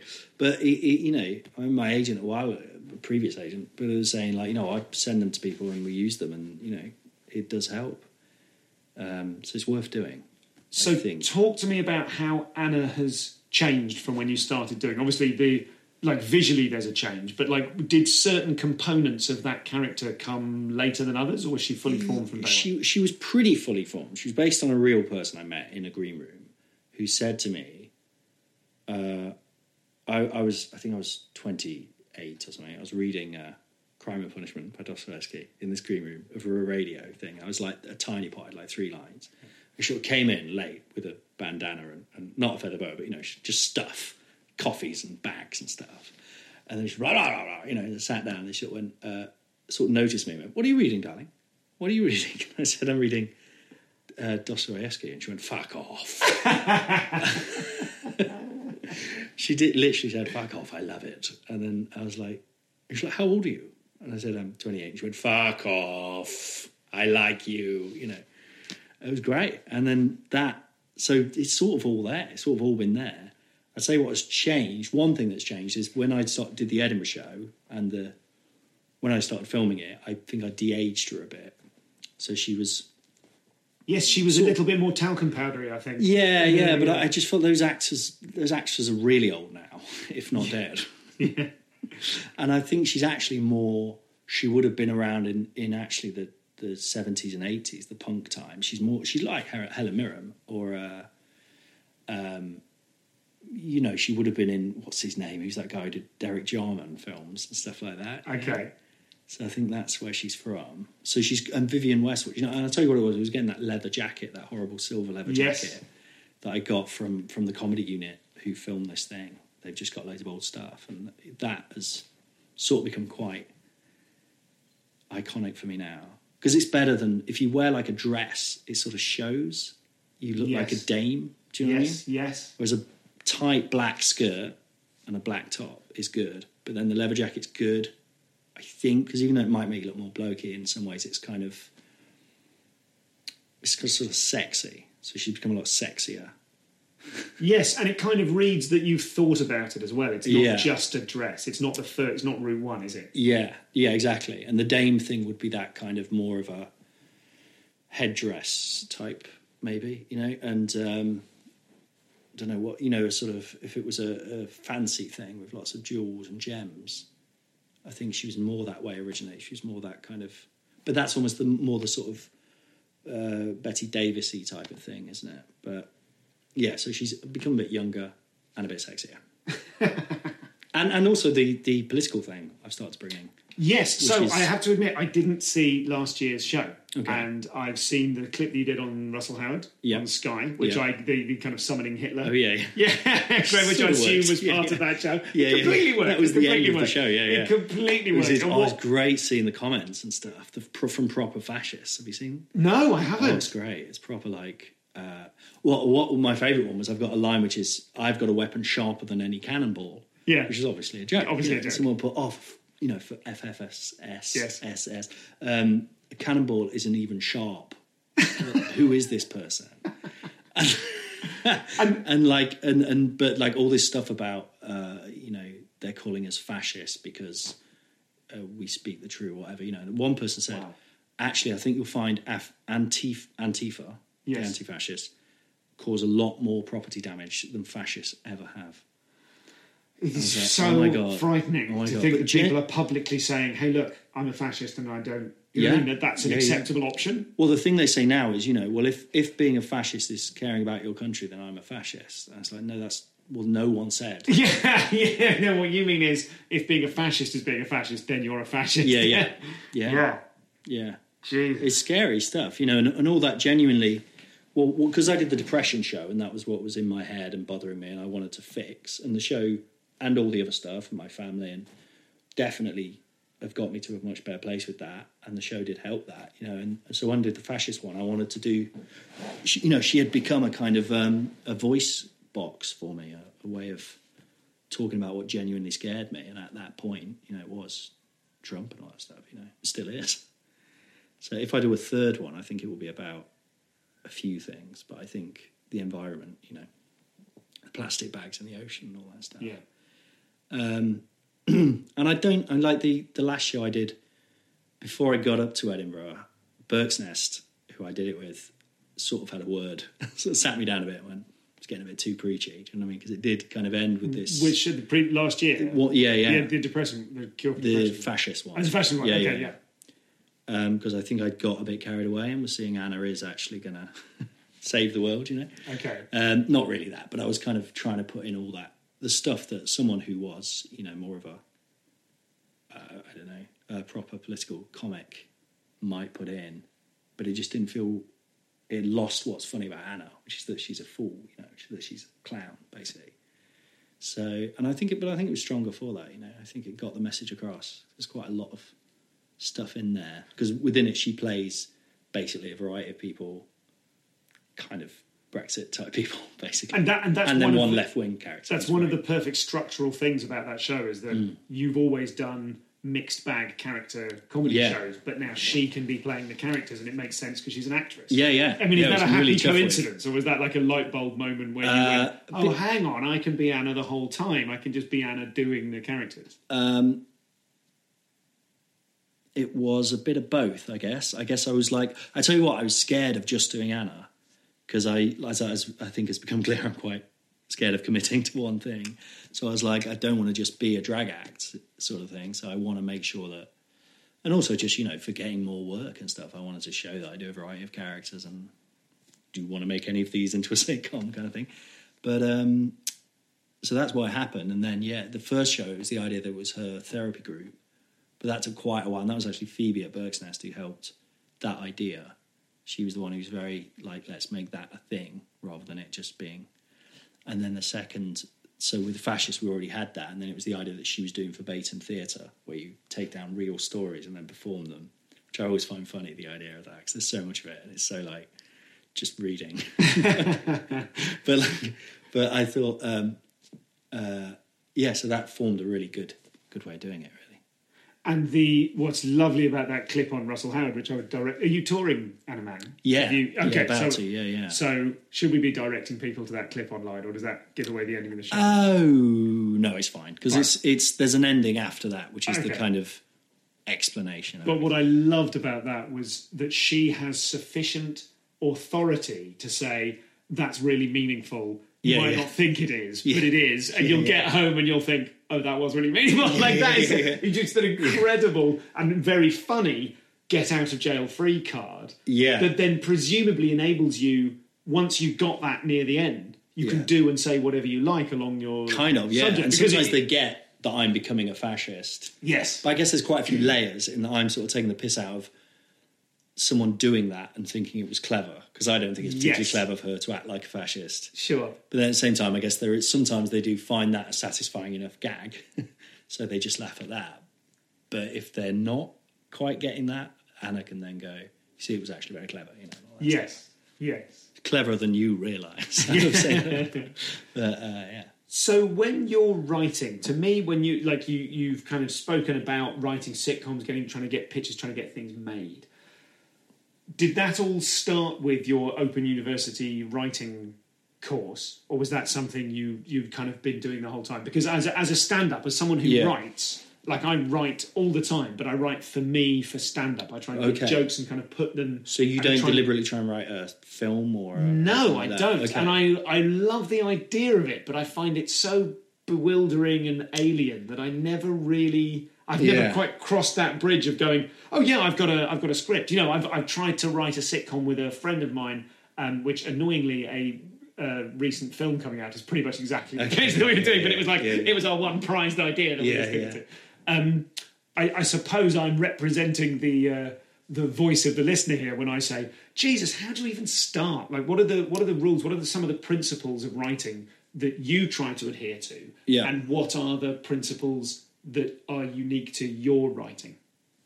Okay, well, I think I've always written. I genuinely think it is a bit of a thing for me, a bug that I've always written poems and stuff like that, and plays. I've always wanted to be writing something, but I think that's all well and good. And then I think there's also the actual craft, which is a lot harder than you think. And I think when I was working with Ferg. And I think a lot of people probably in their 20s have this. I was talking to someone a while ago and they were about 26 and they're like, God, the BBC just passed on another bloody idea of mine. What's wrong with them? You realise nothing gets made. And all that kind of stuff. And also you realise that just writing, me and Ferg had this, I hope he won't mind me saying this, but me and Ferg had this script that we wrote because we had an opportunity, to write a pilot of a sketch show. And when I think back to it, I think it was very first draft. Do you know what I mean? It was, and I think Ferg's always had that, and I admire it in him. He's always had that. Well, it's funny. So what's the problem? Do you know what I mean? Yeah. Which Ricky Gervais, he's quite like that. Yeah. It's funny, so it should get made. And I think there is truth to that, and I admire the sort of confidence of that. But I think unless you're very lucky, that's not going to work. Do you know what I mean? I think, it is just funny because it's funny. But I think it's only now I've really come to realise, for example, plotting before you write, knowing where you're going before you write. Otherwise, you can just write shitloads and then you can't remember why, And it's that thing of like, oh, I really like that line. It's like, but it has no purpose, it has no... So stuff like that, So in terms of, I'd say read loads of scripts in terms of if people wanted help. Read loads of scripts and work out how they work, and it just keep going over the plan and breaking it down and plot. And a great thing someone said to me is interrogate the script or interrogate your writing. So really, is that funny? Is that really good? Is that not to the point where you can't think anymore and you don't know what's good or anything. So I think there's that, and then it's somehow, like I say, balancing it with that stuff that you love. So I love like the Divine Comedy music and Shakespeare plays and stuff, and somehow keeping the stuff you love within it. Okay. You know what I mean? So it doesn't become generic or whatever. But so can you think of because I know you've got a project away at the moment, which I can feel you're being professionally... Earlier on, you were being professionally cagey about it. Because you don't want to necessarily talk about a thing that isn't... Yeah, well, I mean, it's a sort of second pilot stage, so it's a good place. So without kind of identifying more of it, without identifying enough of it that you feel you're hexing it somehow by talking about an unfinished thing. Right, yeah. But are there elements of that you have, for example, stuff that you've cut? Why have you cut it? Or stuff that has rescued you at the last minute? The stuff when you've had a breakthrough, what was that breakthrough about? Right, what? Honestly, it's work. It's just hard work. It's just going over it and over it. And it's also having someone else to tell you when it's not funny, I guess, helps. But I think it's just a point where you've just put in the hours and it changes. Do you know what I mean? And it's sometimes it can be for good reasons. So, for example, there was a kid in it, and the producer was like, "Oh, don't get kids in because they're really annoying. Like, it's really hard, you know." And then taking that out meant the adult character had to sort of fulfill the kid's role, which was really funny, you know. And then, for example, finding so in that script, it's a family sort of based on my Andy character, the Nottingham guys. Yeah. So it was a case of finding it was really kind of his show, and then it's kind of like accepting it's better. He's funnier if he's not the lead as such, you know. Okay. So there's not really a lead as such because it's very family. It's very royal family. The thing that I most associate with Andy is him wearing what's his surname? Andy Parker, yeah. Parker, I get it for now. But so he wears a vest. I think of him talking about the films that he likes and writing. You know, there's a very funny sketch you've got on YouTube about it's him doing a piece to camera about this script he's written, which is going to be better than Hostel. Yeah. Do you know what I mean? That's Dr. a good. Giggles, yeah, Dr. Giggles. Yeah. So he's an ex-army and he's like he come back and he's trying to make a name for himself in Hollywood. Do you know what I mean? Yeah, he's writing these Hollywood scripts, you know, which is sort of based. My brother writes sort of horror. It's based on your which brother. Are really good. No, he's not actually based on my brother, but he's sort of he's a made up. If anything, he's based on a mate's. Well, you see, the reason why I got to probably have to change the name is because I've got family friends called they are the Parkers. Okay. You know? And the show will be called something like The Parkers or Them Parkers, you know. And the youngest lad, who's like closest to my age, was quite in quite an embarrassing way, quite convinced it was about them, you know, which I can understand why. Of course, because it's named for them. Yeah. But originally it was a guy. Well, you know the one who does karate. Have you ever seen that guy? Yes. He went from Colin Hoult. He was the original character, and he was based on a guy I met in a care home who literally came up to me first day, and I got there, and he was like, I was like, "Oh, hello, I'm Colin." He's like, "All right, do you do karate?" It's like his introduction, and he told me this story about, you know, Sensei. I did this match and I'm fighting this 12-year-old kid, and I'm like, "Is this contact? Is this full contact, Sensei?" And he was like, "No." I was like, "All right." He kicked me in the leg. I was like, "All right, stop the fight, Sensei." So, you know, and it went to a point where he broke the kid's arm, and I've never been back since. This is like the first thing he said to me. So that was like, you say, observing a character. That was just, you know, I have all that. And then he became Len Parker, but I never knew the guy's name, so I just used Parker was a name I'd grown up with, you know, and Len was also a sort of friend of a friend who I knew. So we just all put them together, and then Andy was his brother, so he's the one who, the ex-soldier who does all the stories, so he became the sort of main one I do, apart from Anna, really. And then obviously it's a family, so it's the Parkers, so he thinks it's about him. So I'm going to have to have a look at that. It's a shame. I keep saying it's not. Perfect name. I know. I think we're going to have to sit down and talk it through. But there's something about your accent and his accent saying Parker. Yeah, I know, it's great, isn't it? Because it's like Parker. Yeah. My wife came back from your show. I think she's like twice this year, and coming back and talking about they tried to sell me an egg and a cop. Yeah. Prettymonji, £1.50. What's going on? What's that about? You know. So, do you need to, in the writing process, at what point in that process do you think of the tone of the show? And I mean the tone in terms of like the difference between something like Red Dwarf or The Smoking Room. Do you know what I mean? Or that kind of, do you know what I mean? Like the way you've got like, there's a basic unit of sitcom, there's split, there's characters in a situation. At some point, and I've never quite known where that is, it's not something I can kind of talk about from experience, but I imagine at some point you've got to decide, is this the real world? Is this a world where we can transgress the rules of the real world? Oh, definitely, I think you can really see it as well when you write a lot. You can see it in something where you go, no, that it's not like that wouldn't have happened, because, you know, you can't, in Star Wars, you know, there wouldn't have been spaceships or whatever. But, like, you can just see where it's gone. It's lost the rules, do you know what I mean? Where the Hobbit ones are quite good for that, aren't they? Quite bad for that, where no one can die. It seems, so they can fall off big cliffs and stuff. Have you seen any of the Hobbit films? Yeah, I mean they're all a bit painful. Well. But you know, with that kind of thing is a good example where it's like, so you've taken away jeopardy really, because you don't believe anyone can actually get hurt. Gotcha. So, whereas you can watch a Pixar thing where you know no one's going to die horribly, yet somehow it's.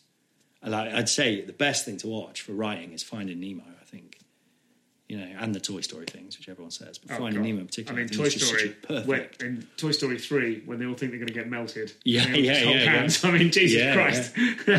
Yeah. So but you really believe it, don't you? You know, Yeah. it's not going to happen, but you're utterly with it. So it's, and I think in terms of writing different kinds of comedy, I mean, if I'm honest, I think I've written enough to feel like I've mastered all the, do you know what I mean? All the different kinds of sitcoms and stuff by any level. So I think on some level, and also because I am a performer first and a writer second, even though writing has kind of taken over at the minute for me. But I am ultimately writing for myself a lot, you know, writing a part for myself within something. But I think even though there are differences, I think you've got to write what you're good at, what your thing is. Do you know what I mean? So I think it will always, even if I write a thing that's a bit more peep showish, say it will still have my kind of gags, my kind of lines. But I guess you just change. Like I'm trying to develop a big sort of BBC One type thing as well. So that's obviously got to be a lot broader, simpler, bigger, but it's still the same.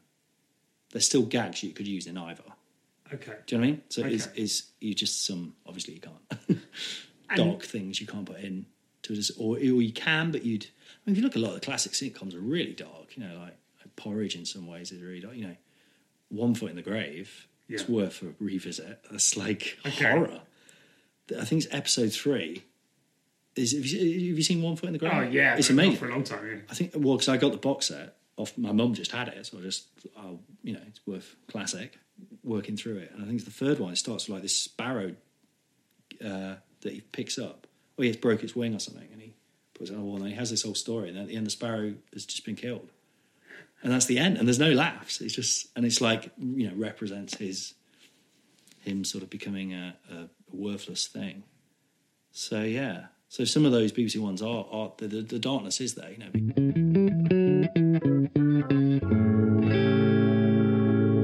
We've used a couple of examples. You've used a couple of examples where something in real life has given you the starting point for a character. With Anna Man, with Andy Parker, those comments. Yeah. People who there has been, you know, who have that kind of note of humanity. Yeah. Where that is an external influence, that someone has said something to you and you've gone, hang on a minute, that tells a much bigger story than... Yeah. Do you know what I mean? So you can take that little nugget and go, right, okay, that's the... I don't know quite what it is, but that's like the little glowing blue gem that you go, right, somewhere there's something coming out of this. Presumably, when you're writing a sitcom, you've got to populate it with other characters, not all of whom will you have those little gems at your fingertips. Or do you? Is that like a note-taking process for you that you think, right, at this point I need a postman to come in. Have I got a starting point for a character so that they're not just a big square block with postman written? I think it helps if you do. I think so. You know, I think it definitely helps if you make the postman even someone that you see someone being the postman, whether that's a real postman you met or it's just someone who has a thing that, not that every character has to have a quirk or whatever, but I think you should. I think it helps a lot. Funnily enough, the thing I'm doing, the potential BBC One thing, I say potential BBC One, it's very early days. Very, very early days indeed. Currently being aimed at BBC One. Yeah. It would be that kind of thing. It would be a BBC One thing, is what I'm saying. But I've worked a bit on it with Jeremy Dyson's, you know, the League of Gentlemen, who I worked with before on a thing, who's amazing, you know. But it was really interesting chatting with him because I hadn't seen him for a while. And the thing I worked on before was this big, it never obviously happened, but it was this big sprawling Alan Moore type. It was like the ultimate Carnival of Monsters kind of, what would have been the Carnival of Monsters show in a way if that had become sort of televisual. But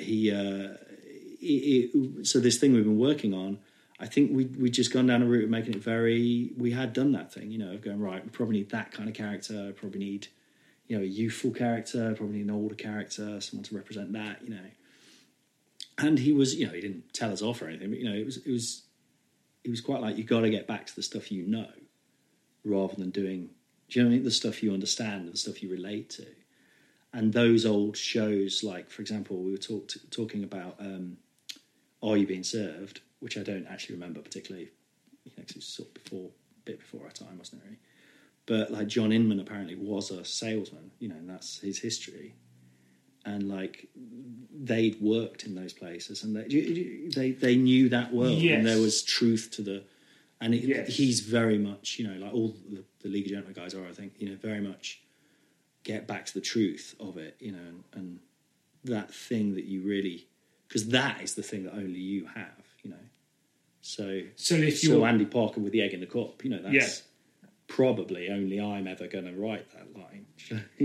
And that doesn't mean, not because it's a particularly brilliant line, but just because it's probably only a thing that I would have thought, because I know those particular people, and then I have on occasion bought an egg in a cup from Pret Manger, and I've just imagined. Yes, absolutely. I've gone in there while he's in my head, and I've imagined what he would say about that and the ridiculousness of it, So I think, for everything you have to kind of try and find those real people as much as you can. Which is just like acting, really, I suppose. If you're acting, you wouldn't just go. You wouldn't want to do now I'm being a generic character, would you? Sure. They'd be someone real. Is there the danger that you over, when you said everyone might have a quirk, is there a danger that you kind of over quirk the script and you're like, okay, it's getting a bit cluttered now it's getting too rich? Probably, yeah. I mean, if you watch a show where everyone's got a tick, that could be a good show. But yeah, there are some characters who are just. But you see it. I've been in things where a lot of things where your character has been written and they're just saying, "Hang on a minute," or "But wait," and you're like, "There's no." You just exist. You're a feeder or whatever. Yes, I see what you mean. Yes. And you've got no life outside of. There's no suggestion that you just walked in from a real place. Yeah. You're just there to go to point to the thing. Yeah, for someone else to then say loads of stuff. Tangential question, which you can. I will probably definitely delete anyway. Okay. But I've always meant to ask a couple of people this, but you're one in particular. Yeah.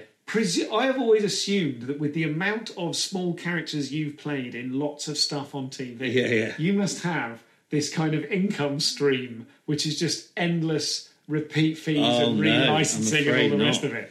A little bit. Like the bigger things, like Being Human, which I was in for most of the series, that still pays, but not really, I'm afraid. I think that was because of apparently because of The Office, because I probably got this wrong, but I think because the contract was really good for everyone because they didn't think it would succeed or something. Or, they didn't really, and everyone just got huge amounts of money in repeats because it did so well. They weren't expecting to do so well, and DVD sales and stuff. So then I think since then they've just given people the lowest possible repeats. So I'm sorry to hear that. I'm sorry. And also like children's TV, I was told, and you get on that, you get endless repeats, and then I was in a thing, and I've seen about £50. Okay. Over like 3 years, I will leave that question in because it's not an embarrassing answer. It's not too personal. Agatha Christie thing I was in. I was in. That was like the first thing I ever did on radio, and I still get about £3 a year. But I don't know why that and nothing else. Last question then. Yes.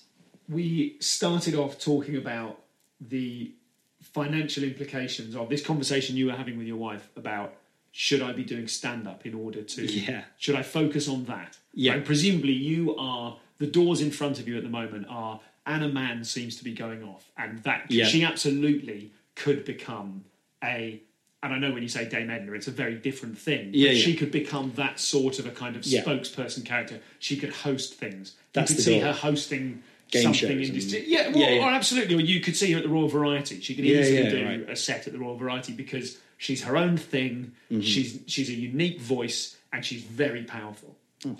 So that I think that could absolutely work. That's the dream, and it's lovely to have it reaffirmed. Yeah. So similarly, there is, and we were talking sort of within the sphere of you need to finish things. Yeah. Or your concern is that that's one of your things and you don't finish stuff. And obviously, from the outset, everyone listening to this will be, this is a classic person going, well, I have to work myself so hard because I'm so lazy. We're like, you seem to have created quite a lot of stuff, but fine, we've all got our ways of looking at it. So there's the Anna Mann route. There's the stand-up route, which is, it kind of is within your power to take an hour to the Free Fringe at very little kind of... Yeah. At relatively little... Give it another go. Yeah, absolutely. You could do that, and now people would come to see it because... you're the Anna Mann guy, so there's you know, and you have definite skills in that area. And then there's the writing and trying to get projects developed. So presumably, I mean, from what you've said, it sounds like you're in a place at the moment where you're like, these are all very exciting, but I have to get money. You know? Yeah, and they all are bringing in money. It's just the amount of money I seem to need has gone up much more than I thought it would. And I think that's to do with things are more expensive as well, aren't they? You know, I guess. But so what's the question? Sorry, Which one am I going to do? I suppose I'm not sure. It's like where's your instinct leaning at the moment? Is it keep doing all of them? Is it? I mean, how realistic is the stand-up kind of option for you? Well, because that to me sounds like me saying to my wife, maybe if I could also be a truck driver whilst driving to gigs, I could deliver a load of stuff and that'd make money. Yeah, it is a bit, isn't it? I mean, the other thing is that, well, literally what Kat, my wife, said was like, okay, we're not going to go any further on this line today. We're going to talk about this instead, because this is... I was like, okay, right. So, I mean, I think, you know, don't worry, I'm not going to kill Anna or anything. It's very much just a moment of going, But, yeah, I think you're right. I think to do stand-up properly, and that was kind of why I stopped it. I think it would be a bit of a passion thing, really, because then I started to do some paid gigs, and I was like, I'm not good enough. Do you know, I'm sure I could... I don't mean that arrogantly, but I think I could be good enough. I think it's purely just a case of I haven't done enough time doing stand-up. And even though it's very close to Anna is stand-up essentially, but it's still a whole different bag of tricks, isn't it? It's a whole different... But you do have manner and, you know... that issue that Tom Binns talked about on this show, which is that you can't get your character can't go on Mock the Week. Your character can't go on Taskmaster. You can't build the profile on TV unless it's specifically your vehicle. You can't play with others. Yeah. I feel like Anna almost could. My dream at the minute is to get her like on the Apollo, and she's already been on Russell Howard, which is a big step forward. But if I can make that happen, that would be it. I think then I'd go, but then I'd do that, and then I'd panic that everyone thought it wasn't very good, and all that, you know. But I feel she could. I really feel she could. Absolutely, it's convincing people. But yeah, you're right. You know, if you saw her on Mock the Week, would it just be weird? Yeah. Apollo, I think you could do because you get the stage. Work, but I guess. And Shooting Stars would work. And also, there's the history of sort of, you know, Lily Savage and people like that. Even though I don't want to do a drag act as such, but you know, people would accept it. I think, as long as it went well and all that, and I did it well. And I was really chuffed to see like Spencer Jones on it and stuff, which I think, even though that's a very different kettle of fish, it's kind of in the same. It's the closer, same kind of a chance that they're taking on something that is like not the same as what's gone before. Yeah, exactly. Yeah. Which I feel, I don't know if you feel, but I feel like maybe culturally we're slightly moving back out of the sort of proper stand-up. Yeah. Sorry, that sounds really insulting. But you know what I mean? Northern stand, yeah. Well, and southern, you know. I know what you mean. But that kind of, you know, blokes getting up and talking about... People are thirsting for something a little different. Maybe. It feels like there's sort of... What I always think of Rick Mail is what I think of. You know, it feels like that is maybe coming back a bit. Yes, kind of Rick Mail's a good kind of touchstone, isn't it? Because... It was a character, but not completely a character, but it wasn't just stand-up, but it was... Yeah, and the whole country liked it, and it was... Yeah. You know, because I guess we sort of went... You had the kind of 70s stuff, and then it went the alternative, and Rick Mail sort of represents all that in my mind, pretty much. And then that became the establishment, I guess, didn't it? And then it's so weird that stuff that would have been big in the 70s sort of felt rebellious. Yes. It's so bizarre, Absolutely. looking back. But now I feel like, maybe we're allowed to be a bit odd again. Let's just finish by talking about happiness. Happiness. Your happiness. Oh, right. I thought you meant the film by Todd Phillips. Very good film. I mean, it's very telling that that's your first... that's the first thing you think of. Do you feel like you are in a more positive place? Yeah. Oh, yeah, completely.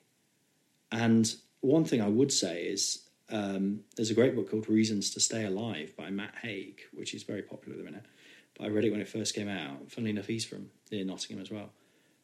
But that was actually what really made me sort of diagnose myself, if I'm honest, and which sounds crap, but it's what really made me realise, you know, what it was. And it's very easy to not realise. It's very easy to walk around thinking, oh, things are pretty shit, aren't they? And I don't fit, and I can't get it right, or whatever those things are. What I'd say is I don't think it is to do with happiness, weirdly. You can still be happy, manically happy, actually. I do get manically happy, and but the depression thing is something else.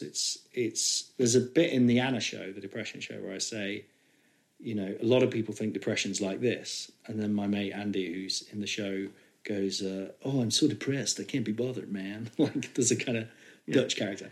And I go, well, actually, it's more like this. Oh, my God, there are crabs in my eyes. And that's the truth, that actually it's like, he describes it as being on fire inside or something, that he feels like his whole body's on fire or something like that, and I am a lot more happy, but it was more to do with coping with life, I think, and society and my brain and everything, as opposed to, are you happy or not? I really don't think depression is about sadness at all, weirdly.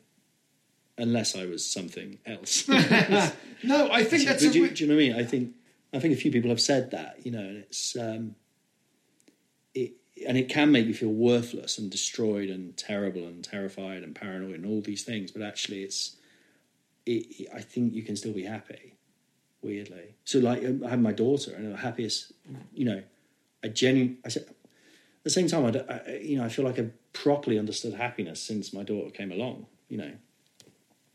But, me and my wife talked about that. I haven't really understood what it felt like to be happy until then, really, I don't think. I've had kind of ecstasy and excitement, but to just be sort of calmly happy with life.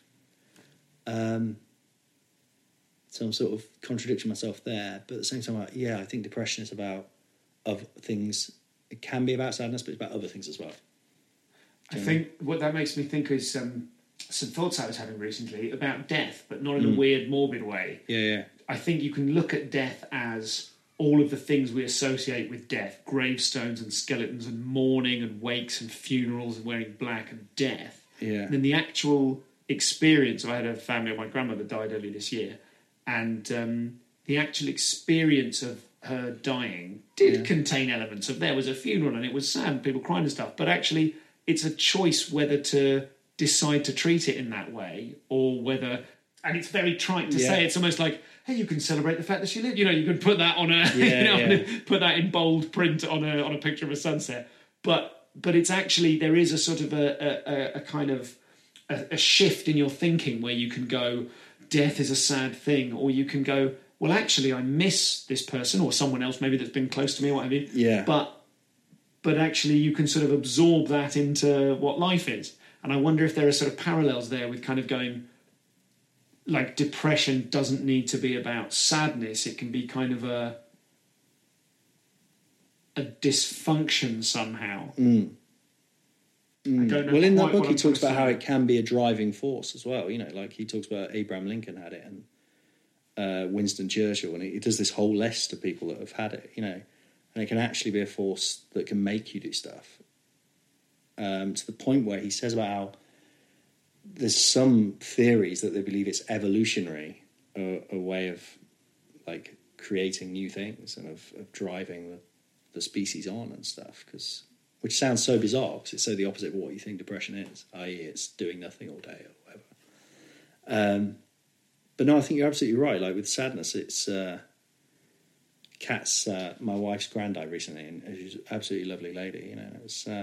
I remember we said, "Well done, Granny." It was a really nice way of looking at it. After when we got back from the funeral was literally next week, but it was like, so that was a really nice way to look at it. Like, well done for your life, like brilliant.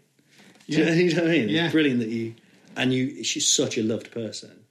Like I barely knew her, and she's been ill for a long time, so she hasn't been all there, kind of thing. But just radiated like loveliness, And it's like, well done for that, because very few people have done that in their life, So yeah. I'm sure we can go with that. Yeah. It's all right. I normally try to finish on a thing which wraps things up neatly. Oh, sorry, yeah, go on. No, not at all. No, I'm not saying, you're a bad guest, you didn't wrap things up neatly. What I'm saying is I brought up death, and I kind of wanted to talk about that because I think that is a really interestingly different way of looking at the world. it is incumbent upon me to tie this together in a neat little bow that will finish the podcast and send people to your tour. To their grave. Send people to their grave. To their graves. Yeah. Well, maybe we'll settle for that. Yeah. Thanks, man. So that was Colin. How much fun was that? Taller. He's taller when he becomes Anna. Inviting Anna in. I mean, with those things would seem pretentious if someone else were to say them, right? Or at least they're very actorly things to say about someone who's doing a comedy character. But inviting Anna in, once you've seen Anna, once you've got that sort of, oh, do fuck off, fuck off, I love it. That sort of thing, it makes sense. It makes perfect sense. And I'm so pleased for Colin that he has found...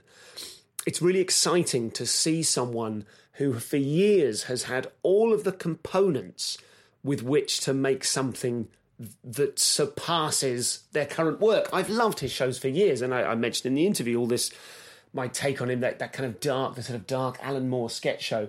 I love what he does, and it's so exciting to see someone who you love what they do take different bits, put them together in a slightly different way, and achieve more mainstream success.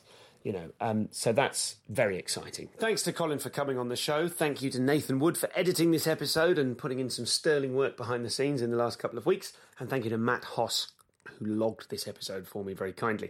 Now, I will talk to you. I'll have a little post-amble at you in just a moment. But remember, it is not too late for you to send in your own submitted material for the Great Comedian Experiment. I did this show, Everyone's a Comedian, last year, where I crowdsourced an hour of your comedy, providing that you are not a professional comedian. So if you would like to send in your anecdotes, your one-liners, your ideas for jokes, I mean, it helps if they're jokes rather than just ideas for jokes, but whatever you'd like to send in that is your own original work that you would perhaps like one day to hear or see a comedian, a professional comedian, maybe even someone famous, maybe even someone beloved to you, perform, if you would like to see that stuff performed, then send it to go to comedianscomedian.com/experiment and follow the instructions there. I'll chat to you a little bit more in the post-amble about what's going on with that, but that is still very much an open offer, particularly if you have an anecdote or you are a lady, because there is a very male slant towards... It's not a very male slant. What I mean is most of it is by men. So it would be lovely to even that up. Send in whatever you've got, and I look forward to discovering it and it causing me great fun problems down the line. Mysterious. That's all for now. Back next week. I keep promising you Julio Torres. Someone mentioned Colin just when I was I had to make a quick decision, so I was like, let's get Colin out there. I feel I've built up Julio Torres too much now. He's so wonderful. I will try very hard to release that one next week. Thanks. That's all for now. I'll speak to you next week. If you'd like to hang around, hang around.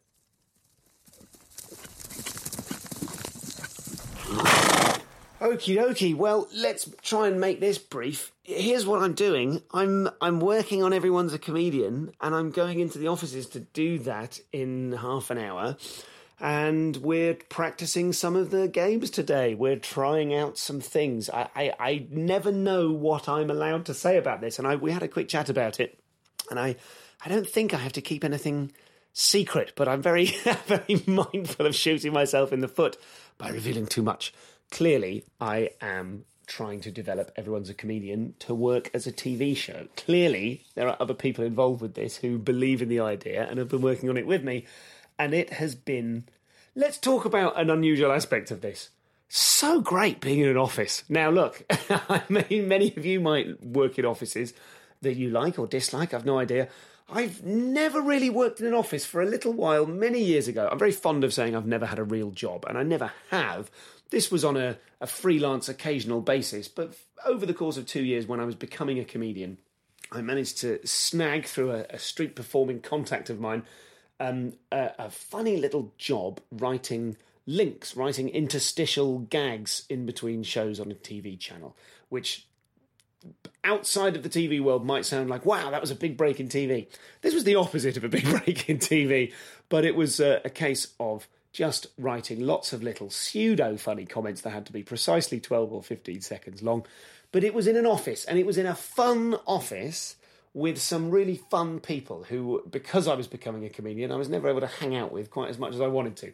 But nonetheless, that is pretty much my only office experience. And now, working on developing a TV show with a bunch of TV producers who, God, how nice is it when someone knows their stuff, when you can go, so I thought we could try it like this, and they'll go, no, they'll say in a very friendly way, that won't work, and I'll explain why. And they explain why, and you go, God, you know what you're talking about.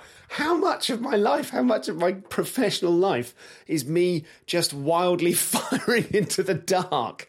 It's really astonishing. And I think sometimes, we've gone on a tangent here, but that's the point. Sometimes, you know, when you see someone, you see an act who is kind of fated. You see someone and you suddenly, everyone is talking about them very early on, and you think, oh, wow, I mean, I don't necessarily see it myself, and then that person streaks ahead and you're like, well, there must have been something. I think sometimes maybe that is not just about raw talent, but maybe it's about support. Maybe some people who manage to get in bed with, in a purely figurative sense, a big agency or producer or manager early doors, the rate, the exponential rate of their work, the rate of their work increases exponentially because they've got someone there saying, well, don't do that, just avoid that, that's a blind alley, and do this instead, aim for that. I think when I started, I just had, I've always felt, maybe I've said this before, I felt like the tail end of the people who were sort of escaping normal life by becoming comedians. And there were just tendrils here and there of people who were like, absolutely, I'm doing this as a career move. As a career, which I don't mean to disparage, it is potentially a career, isn't it? So there were people who were like, I'm going to be successful. It's easy to look down on people who want to be famous. I think it's fine if you want to be famous. But there were people who wanted to be successul. And when I started 13 years ago now, was someone who wanted just to do it. Just wanted to do it. And there didn't seem to be that many colossal opportunities, or the opportunities seemed unrealistic. I remember writing to a listener of this podcast who went on to become a very influential comedian, that I had fairly humble, I just wanted to do it for the sake of doing it. And in the email, I said to this person that it was like bands, right? Some people want to be Westlife and some people want to be Bob Dylan, and I was happy being Cake. Do you know what I mean? I was happy being the band Cake because they tour and they do their thing and they occasionally sell well, but they're not, nothing about their process suggests they're trying to play arenas, So the point is, some people seem to be on that track when I started, and since then, certainly some people seem to just accelerate. And I wonder if that's to do with having the right help. And I suppose I'm just enjoying, I'm saying two things. One, offices are great, right? Because there's people in there and you see them, and then the next week you go, oh, it's that guy again. How's your leg that you were complaining about?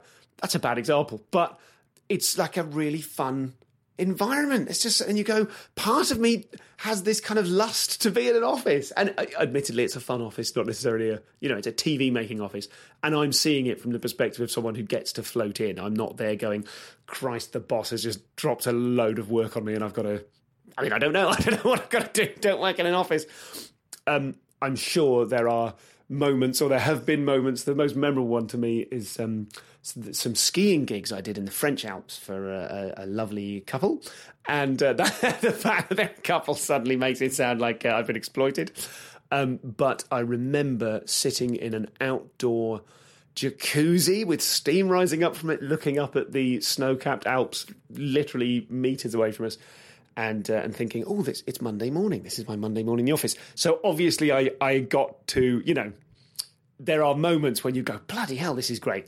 There's a lot of driving. My God, this week I'm driving from London to Hull to Liverpool to Manchester to Bristol. That's going to take quite a long time. But, and I've been really enjoying the Embedded podcast, the NPR Embedded podcast. So have a listen to that. So I'm aware that I get massive benefits in other ways. So I'm not complaining about my lot at all. But it's quite nice and refreshing. And it's like there's a community feel. You're like, these are the people in the office. And I speaking as someone who always turned away from that and ran away from it, it's quite nice to go, a lovely office. So I'm looking forward to going in today and seeing people. That probably sounds quite pathetic. There's a lot more going on than that, which obviously I don't want to get into too much detail on, but that is worth mentioning. So something about offices being good. I always wanted to create a sort of, almost a little bit like what Angel Comedy are doing in London, where there's sort of a space for comics to hang out during the day, but I think that's replete with problems. Who knows? And then the other thing is simply that the more we support each other, the better we'll all do. Because when people, there's nothing nicer in comedy. There's nothing more encouraging to a young comic than having an older comic or person who knows what they're doing support you and encourage you, and not just go, yeah, great, you smashed the gig, fine. But just when people help each other and go, can you help me out with some gigs? Yeah, there we go. I physically can. I can be bothered to go, what about this person? What about that? Why don't you ring them? And if that is, I think that's the nearest that's a thing we can all do for each other. And I don't just mean we comedians, everyone. It's just kind of nice to help people in it. There we go. Here ended the lesson. What did Goldsmith talk about today? Well, apparently offices are good and we should help each other. God, it's like the end of an episode of He-Man. Like a really tedious episode. That'll do me for now. I've got to get out of the habit of recording these early in the morning because it does something weird to my head. That was Colin. Hope you enjoyed him. Speak to you very soon. comedianscomedian.com/tour/donate and /experiment. Those are your missions. Speak to you soon.